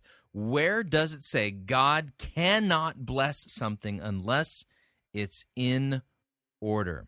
You know, for instance, let me give you an example. I mean, we've got Jesus going around forgiving prostitutes of their sins, and their lives weren't even in order, yet Jesus blessed them and told them that their faith had saved them and that their sins were forgiven. Doesn't sound like he required them to get their lives in order first, does it? We continue. He can't. It's totally against his nature. He can only bless something that's in order. And the Bible... Where does it say that? You just made a statement about God, that it's completely against his nature. Where in the Bible does it say that? The Bible tells us how to handle our finances. And so I said, well, Lord, what do you want me to do? He said, get out of debt. Number one, he said, get out of debt. So I said, okay. So we sold. So God can't bless you unless you get things in order and get out of debt, number one. Sold the car that we had the big payment on, and we bought a car for cash, a 1973 Ford station wagon with 130,000 miles on it. We paid $750 for that car. But we love that car. You're holy, yeah. Really love that car because we knew we were in the middle of God's will financially for us. And there's a lot of people that never have that feeling. They never know the joy of that. That's right. We want to be just like you. And so we prayed over the car. We anointed it with oil, about a quart a week. And we drove that car. And then the Lord said to me, all right, here's the second thing. Don't manipulate. Number one, get out of debt. Number two, don't manipulate. Well, he's still doing that. If God told him not to manipulate, he's not obeying God. Because this is total manipulation. Manipulation of God's word and manipulation of these people. God never blesses manipulation. So I said, well, what do you want me to do, God? He said, well, you travel and speak to these churches, and that was my full-time job. I would travel and speak. And in those days, it was very normal. A pastor would call and say, hey, can you come do a youth revival or something? I'd say yes. We'd work out a date. And then he'd say, what are your financial requirements? And the Lord told me, he said, from now on, you say, I have no financial requirements. And so I said, okay. So a pastor called, and we worked out a date, and then he said, what are your financial requirements? I said, I have no financial requirements. He said, well, what do you mean you have no financial requirements? I said, I mean, I have no financial requirements. He said, well, what do you mean you have no financial requirements? I said, I mean, I have no financial requirements. That's what I just want to remind you all, this story is actually not found in the Bible. I mean, to come to the church, I have no financial requirements. And he said, he just didn't get it. He said, is your dad wealthy? And I said to him, yes, as a matter of fact, he is. Not the one on earth, but one in heaven is. This other pastor, he couldn't get it either. He said, well, what are you going to do? He said, how will you live? How will you live? He said, what are you going to do? He said, if you came to our church and preached and we didn't give you an offering, how would you live? And I said something, and I meant it right, but it didn't come out right. You know, I said to him, I said, listen, if I come preach at your church and you don't give me an offering, I said, God will take care of me and he'll take care of you. He said, well, we'll give you an offering. I said, no. I didn't mean it like that. I didn't mean that. What I meant was God will provide for me and he'll provide for you. And by the way, you can relax. You're not going to give me an offering today, all right? I've never preached on giving. Listen to this. In over 25 years, I've never preached on giving and asked people to give me an offering. Please understand, I give more than most of you here. And I don't have a big salary either. I've given more than I've made. He is so holy. I mean, I hope I grow up to be just as holy as he is. And you say, well, how do you do that? Well, the book, The Blessed Life. It's gone all over the world, millions and millions of dollars, and I gave every bit of it to the church. So I'm telling you, I am preaching to you something I live. I live this. And so then the Lord said, all right, get out of debt. Don't manipulate. And then the third thing he told me was give. And I remember when he said give, that's all he said, give. And I said to him, well, Lord, I do give. He said, no, you return. Now listen to me carefully. I said, Lord, I give because I give 10%. I give my tithe. He said, no. Tithing is not giving. Tithing is returning. Because the tithe... Apparently, see, God told him this directly. Tithe isn't giving, it's returning. This isn't in the Bible, but God told him directly. According to Scripture, belongs to the Lord. And the Bible tells us that when we give it to the house of the Lord, it's blessed. Listen to this. And when we keep it in our house, it's cursed. It's the first check I write. Every time I get paid, the very first income that leaves my checking account is the tithe. Because it's blessed when I give it. It's cursed when it stays in my account. And because it's consecrated or set apart to the house of the Lord. That's Joshua 6. It's set apart to the house of God. And so anyway, the Lord said, I want you to give. And you know why tithing is not giving? God doesn't use the word give when he talks about tithing. He always uses the word bring. You want to know why? Because you can't give what doesn't belong to you. You can only bring it to the house of God.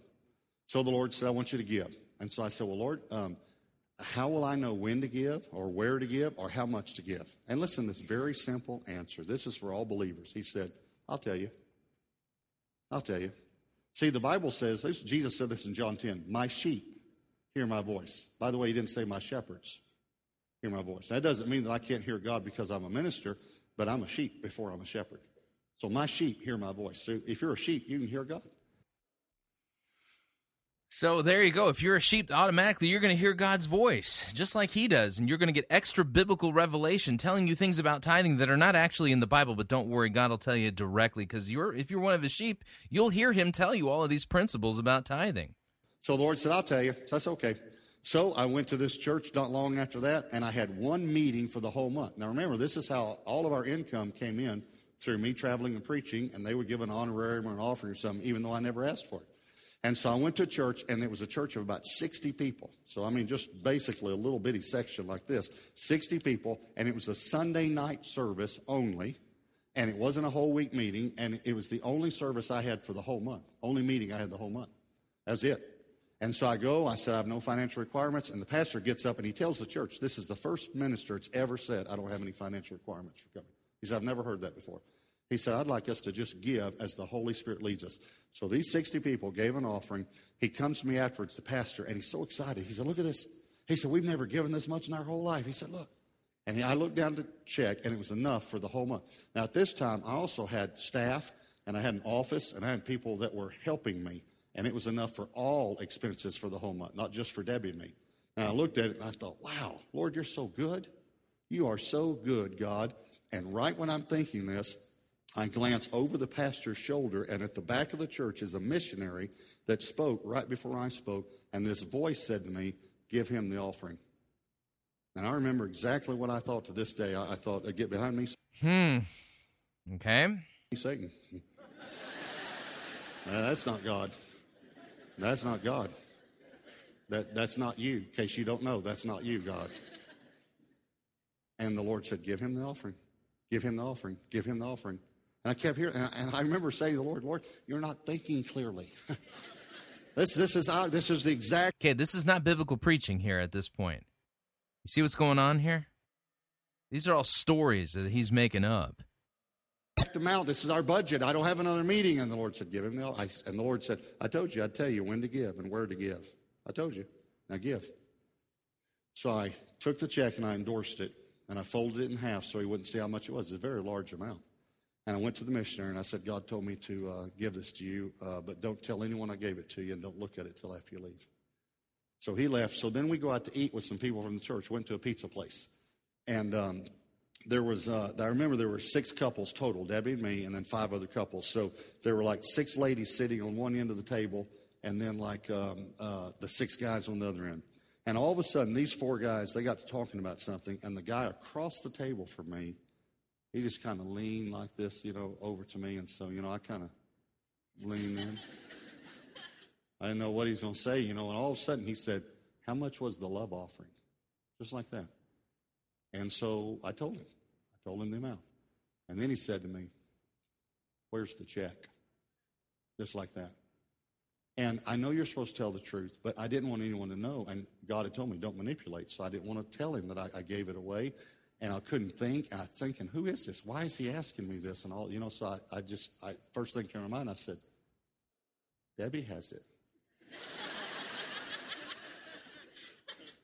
And he said to me, go get it. I want to see it. So I said, okay. So I got up and I walked down where Debbie was seated, and I leaned down. I said, how's your pizza? Good? Okay, good. What else is there to say? There's no check. So I go back, and I know you're supposed to tell the truth, but I don't know who this guy is, and I don't want to tell anyone what I did. I want to say, I gave it away, So I couldn't think. So I said, it's in the car. And he said, it's not in the car. So I said, where is it?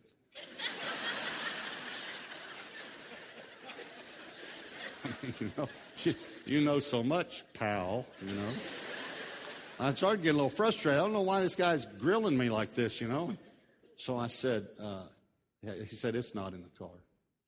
He said, you gave it away, didn't you? And I said, yes, I gave it away. How do you know that? Because I made sure no one saw me give it to him and that the building was empty when I gave it to him.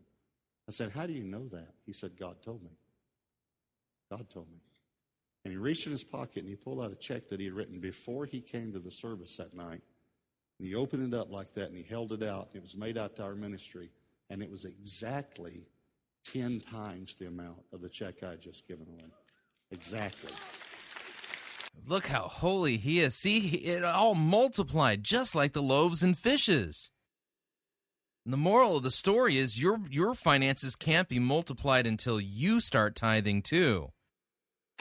He held it out like this, and he's got the top of the check, and he held it out. He said, here, take this. And I reached out and took the bottom, but he wouldn't let it go. And I realized he wanted to say something to me, so I'm holding the bottom of the check. He's holding the top of it. And I looked across the top of the check right in his eyes, and he said, God's about to teach you about giving so you can teach the body of Christ. And he let the check go.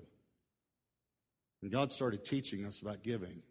And you got to understand, we took that money and we said, this is God's money. God, what do you want us to do? You have to understand, please hear me. God gives us an opportunity to be a good steward. And most of us blow it. And I've blown it too. I'm not perfect. But if we'll just be a good steward, then he'll give us more. Because if you ever, I don't know if you've ever thought about this, but over here are all the resources in the world. God owns everything in the world, and out of this world for that matter. He owns Mars. I don't know if y'all know, but he owns Mars too. So God owns it all. He's got all of it right here. Okay, over here, all the hurting people.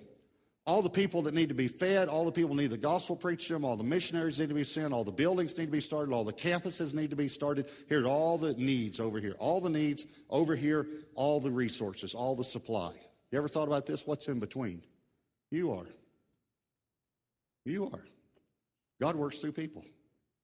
So God, he gives us some resources, and God years ago, over 25 years ago now, gave Debbie and me hundreds of dollars. And we funneled it to people that needed it. And then he gave us thousands, and then tens of thousands, and then hundreds of thousands, and now millions of dollars. By God's mercy and grace, our church last year gave $7 million to hurting people. Because God said, I found some people, and there's a whole bunch of us around. Just people that'll just be faithful. I'm telling you, you just can't believe what a fun life you could have. You know, when God... See, your life can't be fun unless you tithe. Okay. God told me, trust me, don't ask for any money. And we don't have mailing lists, we don't do any of that stuff. We didn't do any of it back then. When God said, don't do this, this guy calls me up and says, would you come and preach? And he says, what are your financial requirements? I have no financial requirements. He said, well, that's good because I don't even know if we could pay your gas. I'll never forget him saying that. I don't even know if we could pay your gas. I said, it's okay. God takes care of us. We get in that 73 Ford station wagon. We're driving from Texas to Oklahoma.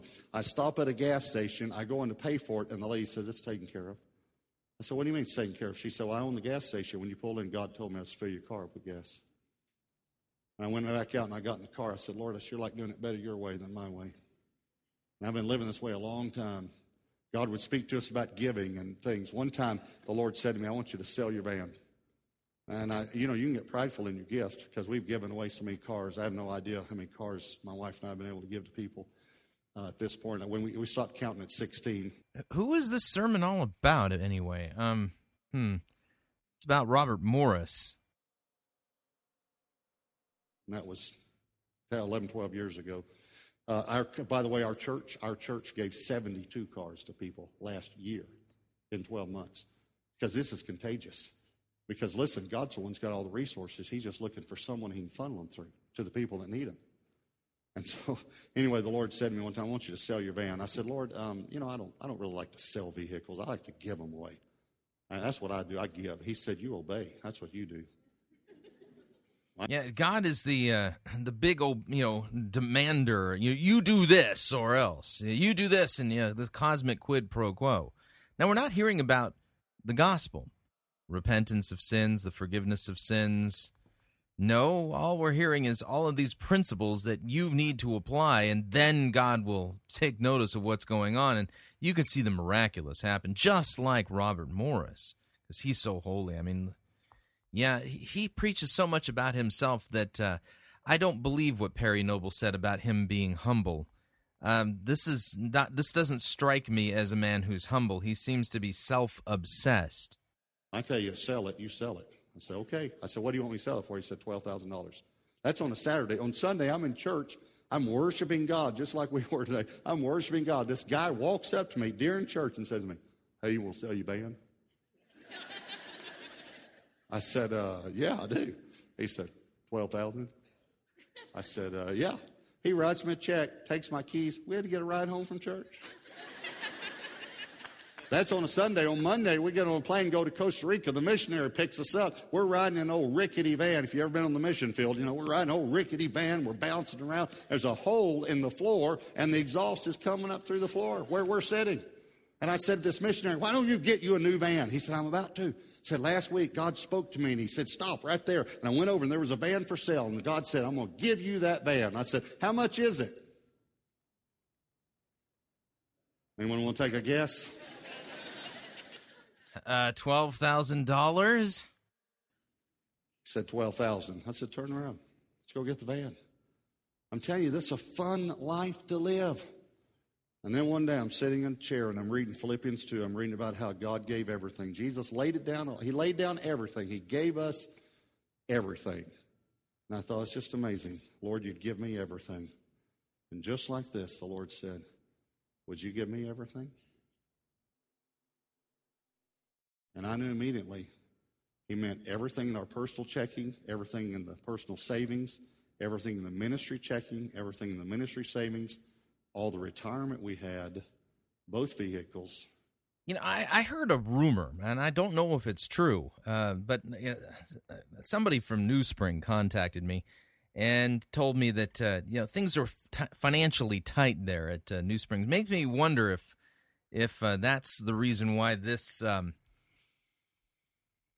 self-obsessed person is being brought in to manipulate God's word and manipulate these people into believing that, they too can have all of these amazing things happen to them if only they will just obey enough. God will speak directly to them, and they'll have millions of dollars multiplied into their accounts and stuff. And the house. And here's what I thought. I thought, thank you. That's what I said. Thank you. I said, you probably don't ask very many people this, do you? Yes, Lord, I'd love to give you everything. You gave me everything. I'd love to give you everything. Thank you for asking me.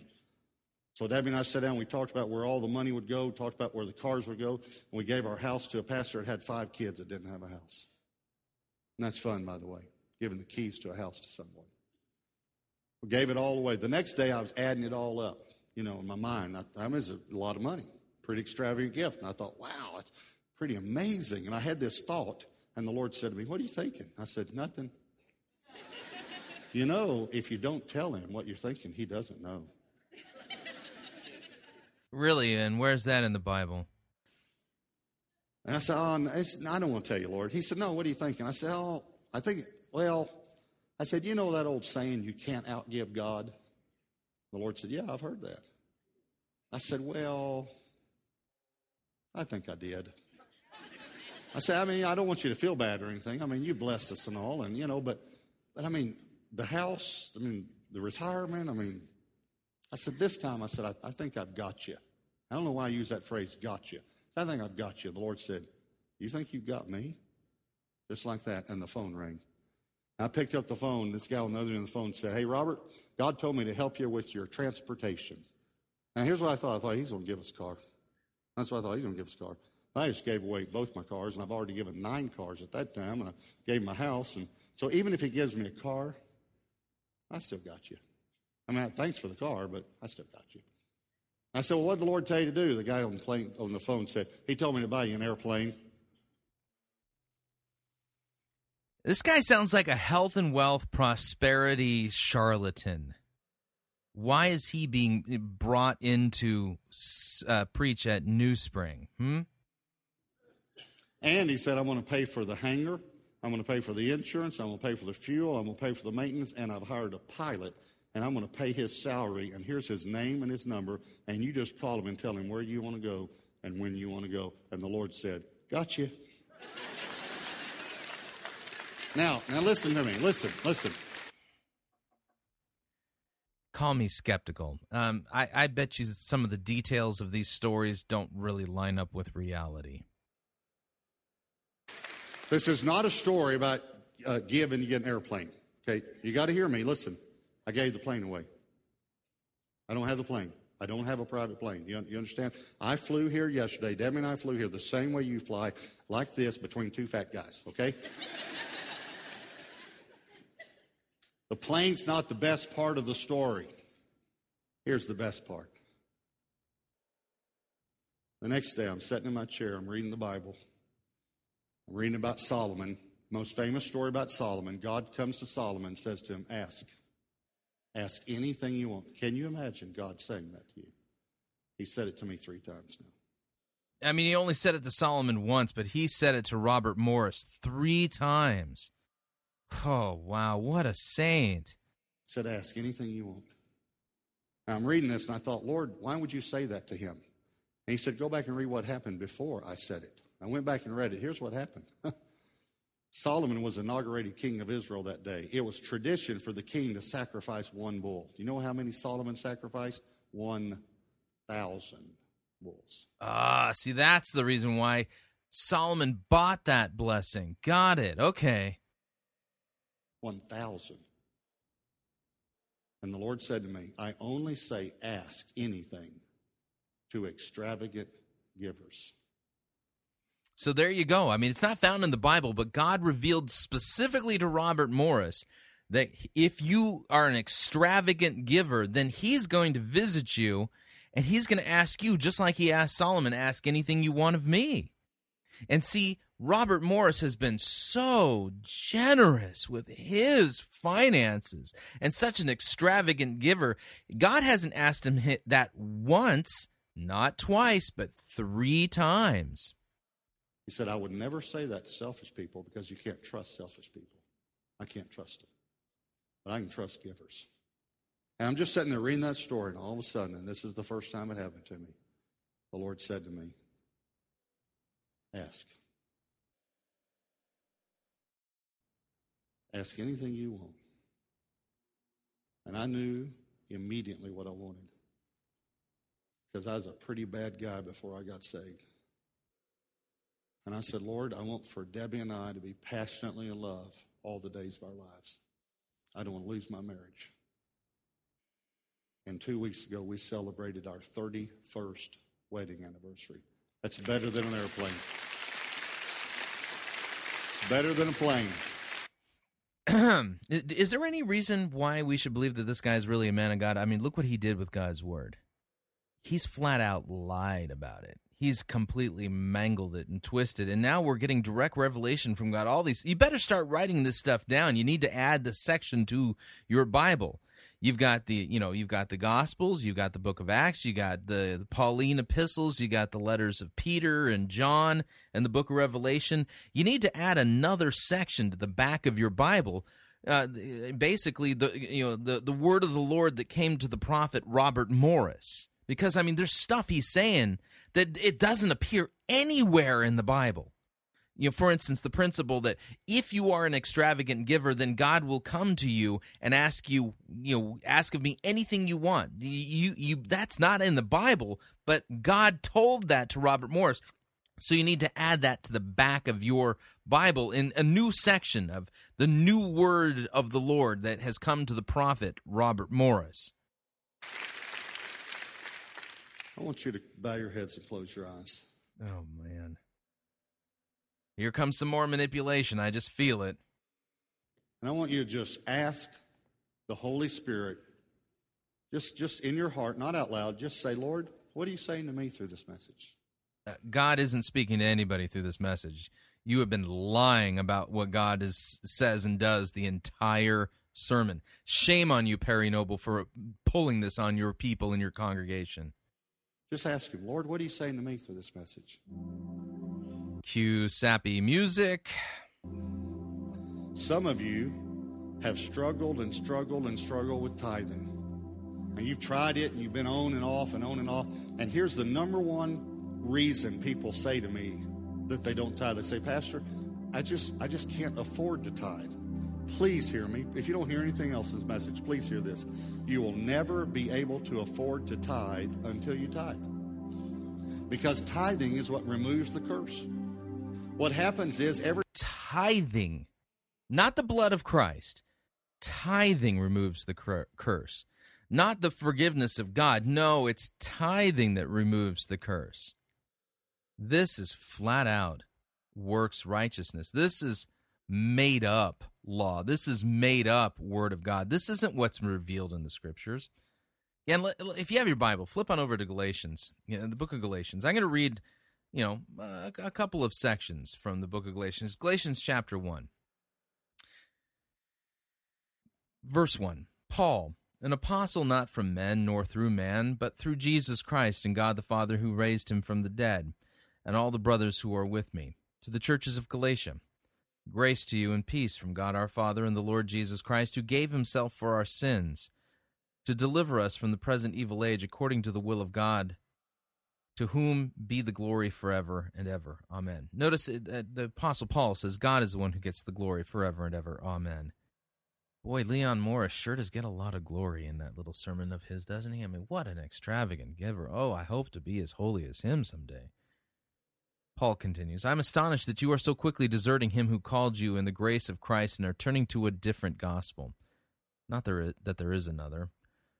But there are some who are troubling you and want to distort the gospel of Jesus Christ. But even if we or an angel from heaven should preach to you a gospel contrary to the one that we preach to you, let him be accursed, anathema.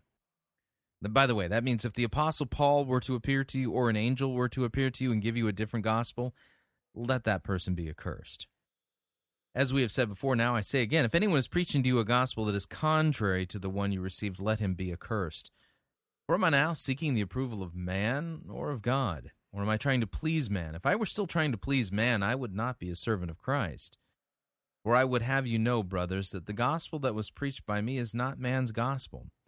For I did not receive it from any man, nor was I taught it, but I received it through a revelation of Jesus Christ. And you'll notice that the Apostle Paul, when he received his gospel, he laid it out to the other apostles who spent the 3 years with Jesus, and they added nothing to his gospel.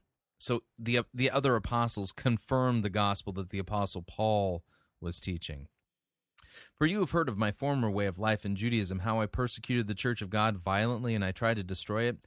And I was advancing in Judaism beyond many of my own age among my people. So extremely zealous was I for the traditions of my fathers.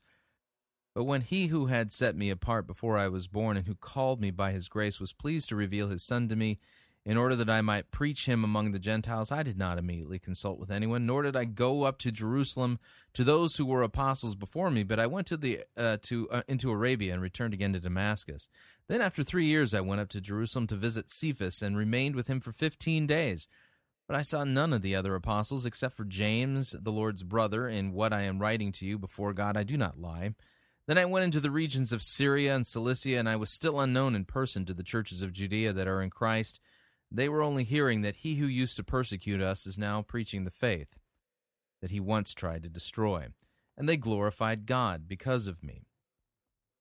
Then, after 14 years, I went up again to Jerusalem with Barnabas, taking Titus along with me. I went up because of a revelation set before them, though privately before those who seemed influential, the gospel that I proclaim among the Gentiles, in order to make sure I was not running, nor had I run in vain. But even Titus, who was with me, was not forced to be circumcised, though he was a Greek. Yet because of false brothers secretly brought in, who slipped in to spy out our freedom that we have in Christ, so that they might bring us into slavery, to them we did not yield in submission even for a moment, so that the truth of the gospel might be preserved for you. And from those who seemed to be influential, what they were makes no difference to me. God shows no partiality. Yet, notice it here, the Apostle Paul says, God shows no partiality. Those, I say, who seemed influential, they added nothing to me. On the contrary, when they saw that I had been entrusted with the gospel to the uncircumcised, just as Peter had been entrusted with the gospel to the circumcised, for he who worked through Peter for his apostolic ministry to the circumcised worked also through me for mine to the Gentiles. And when James and Cephas and John, who seemed to be pillars, perceived the grace that was given to me, they gave the right hand of fellowship to Barnabas and me, that we should go on to the Gentiles and they to the circumcised. Only they asked us to remember the poor, the very thing that I was eager to do. But when Cephas came to Antioch, I opposed him to his face, because he stood condemned. For before certain men came from James, he was eating with the Gentiles, but when they came, he drew back and separated himself, fearing the circumcision party. And the rest of the Jews acted hypocritically along with him, so that even Barnabas was led astray by their hypocrisy. But when I saw that their conduct was not in keeping with the truth of the gospel, I said to Cephas before them all, if you, though a Jew, live like a Gentile and not like a Jew, how can you force the Gentiles to live like Jews? We ourselves are Jews by birth and not Gentile sinners, yet we know that a person is not justified by works of the law, but through faith in Jesus Christ. So we also have believed in Christ Jesus in order to be justified by faith in Christ and not by works of the law. Because by works of the law, no one will be justified. But if in our endeavor to be justified in Christ, we too were found to be sinners, is Christ then a servant of sin? Well, no, certainly not. For if I rebuild what I tore down, I prove myself to be a transgressor. For through the law I died to the law, so that I might live to God. I have been crucified with Christ. It is no longer I who live, but Christ who lives in me. And the life I live in the flesh, I now live by faith in the Son of God, who loved me and gave himself for me. I do not nullify the grace of God, for if righteousness were through the law, then Christ died for no purpose. Let me read 21 again. For I do not nullify the grace of God. It doesn't say I do not nullify the law of God. It says I don't nullify the grace of God. For if righteousness were through the law, then Christ died for no reason. Here, you remember, Robert Morris is basically preaching righteousness through obedience, not by faith. O foolish Galatians, who has bewitched you? It was before your eyes that Jesus Christ was publicly portrayed as crucified. So let me ask you only this. Did you receive the Spirit by works of the law or by hearing with faith? The answer is by hearing with faith. Are you so foolish? Having begun by the Spirit, are you now trying to be perfected by the flesh? Did you suffer so many things in vain, if indeed it was in vain? Does he who supplies the Spirit to you and work miracles among you do so by works of the law or by hearing with faith? Just as Abraham believed God and it was counted to him as righteousness. Let me read verse 5 again. Does he who supplies the Spirit to you and work miracles among you do so by works of the law or by hearing with faith? This entire message, which you've heard, is a complete mangling of God's word and an arguing that God blesses you by works of the law and works miracles among people by works of the law, not by hearing with faith. I mean, look at all of the obedience of Robert Morris. I mean, he's so obedient that God now blesses him with millions and gazillions of dollars and airplanes and cars and houses. All because he is obedient.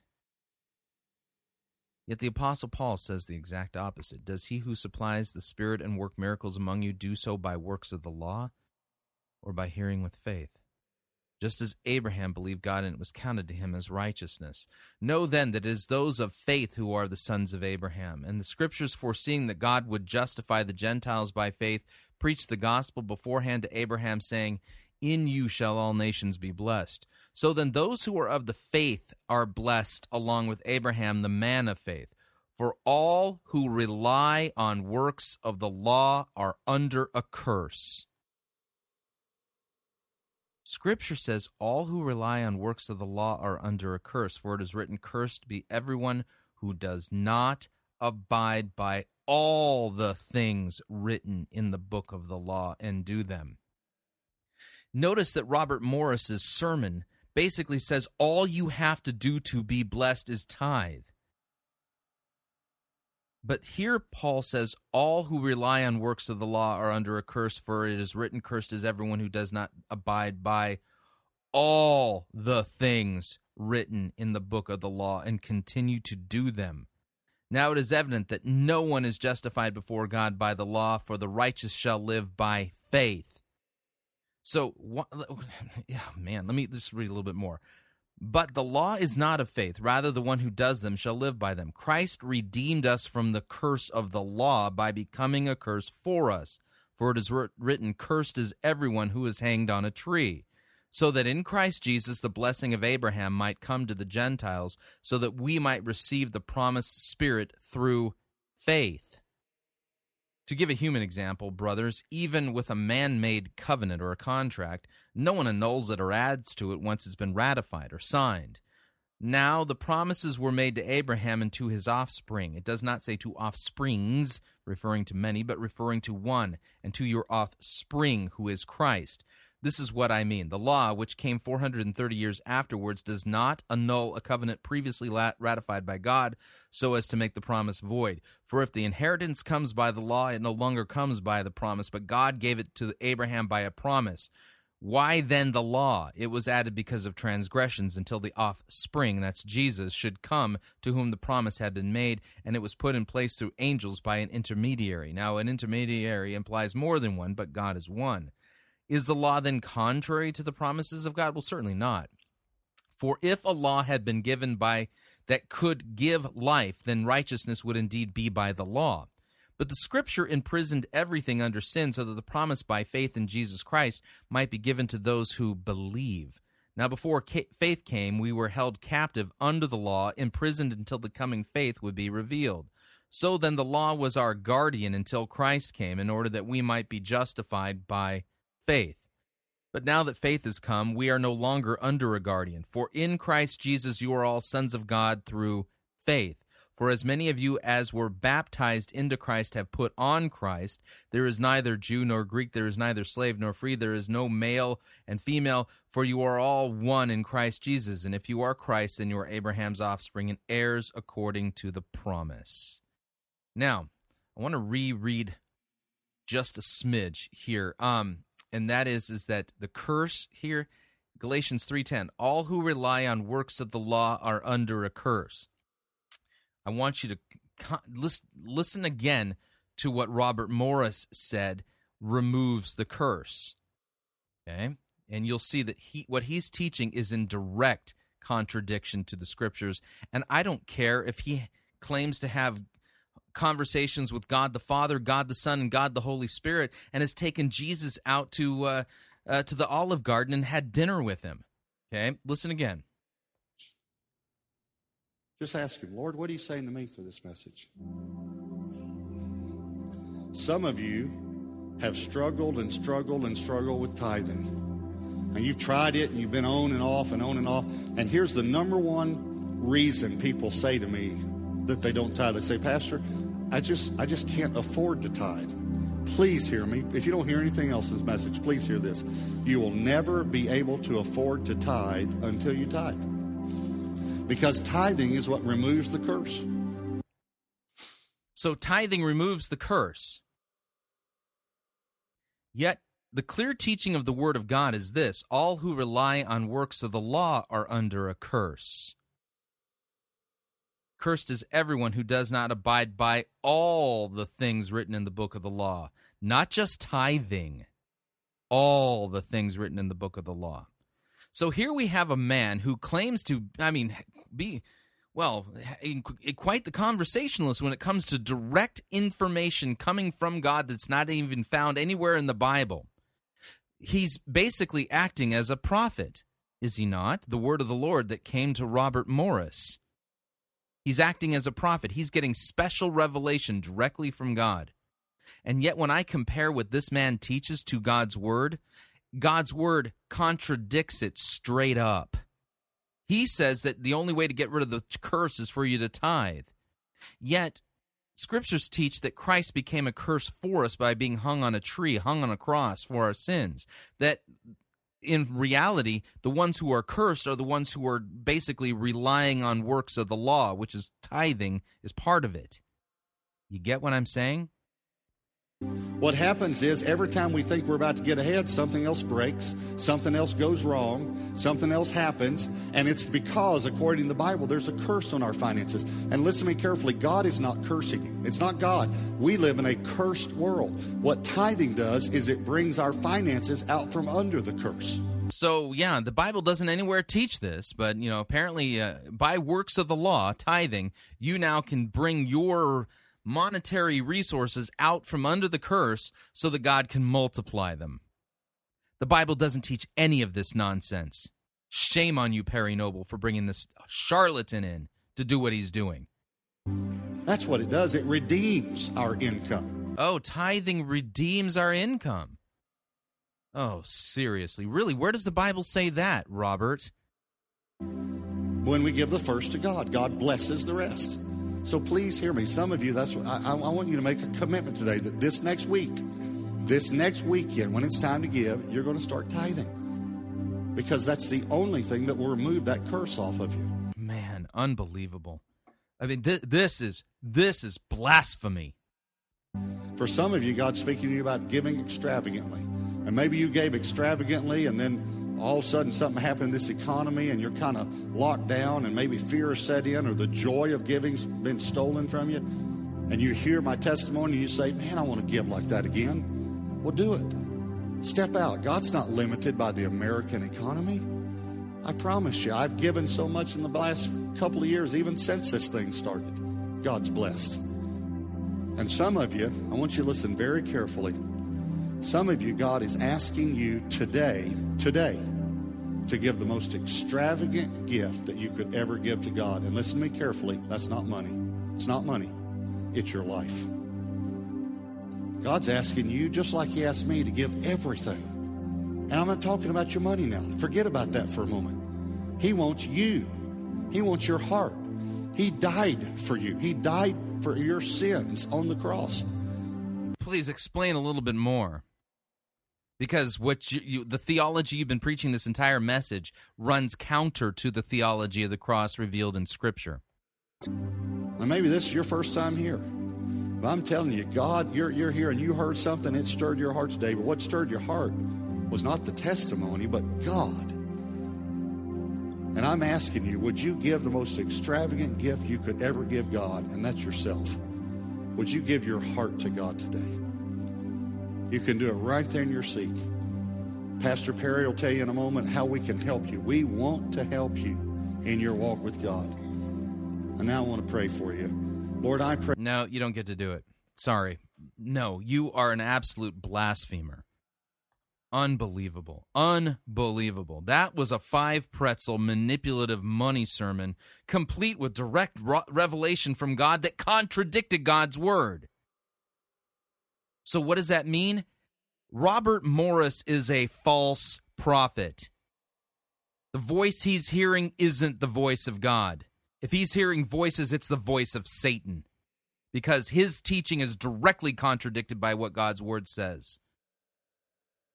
What happened at New Spring Church on the 15th of May was a crime. A spiritual crime. Unbelievable. All right, so here's the deal. We're at the end of the program, and this is the part where I normally ask you to support us financially. I just want to remind you, this is listener-supported radio. I'm not going to give a full-blown plea right now because it doesn't seem even remotely appropriate after hearing what we just heard. I can't feel good doing it. Just know that we definitely need your help. That's all I have to say. I'm incensed, absolutely incensed. This is a fleecing of God's people. This is a fleecing of innocent people, promising them things that God's word does not promise. Telling them that their finances are cursed and that their finances are redeemed so God can multiply them by works of the law when God's word clearly teaches the opposite. I told you yesterday, and I will make good on this promise.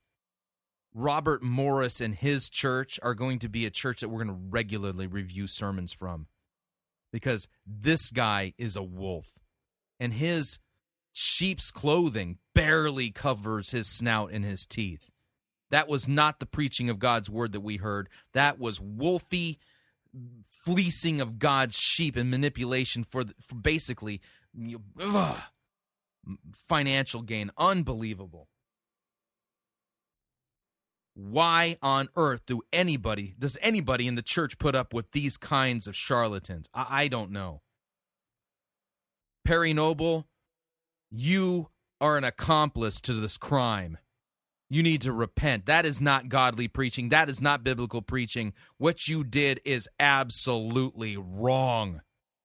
You need to repent and repudiate the false doctrine that was spewed from your stage. That's all I have to say about it. All right, so what'd you think? I'd love to get your feedback. If you'd like to email me your feedback, you can. My email address, talkback@fightingforthefaith.com, or you can ask to be my friend on Facebook. It's facebook.com/Pirate Christian, or you can follow me on Twitter. My name there, Pirate Christian. Till tomorrow, may God richly bless you in the grace and mercy won by Jesus Christ and his vicarious death on the cross that frees you from the curse. It's all gift. Amen.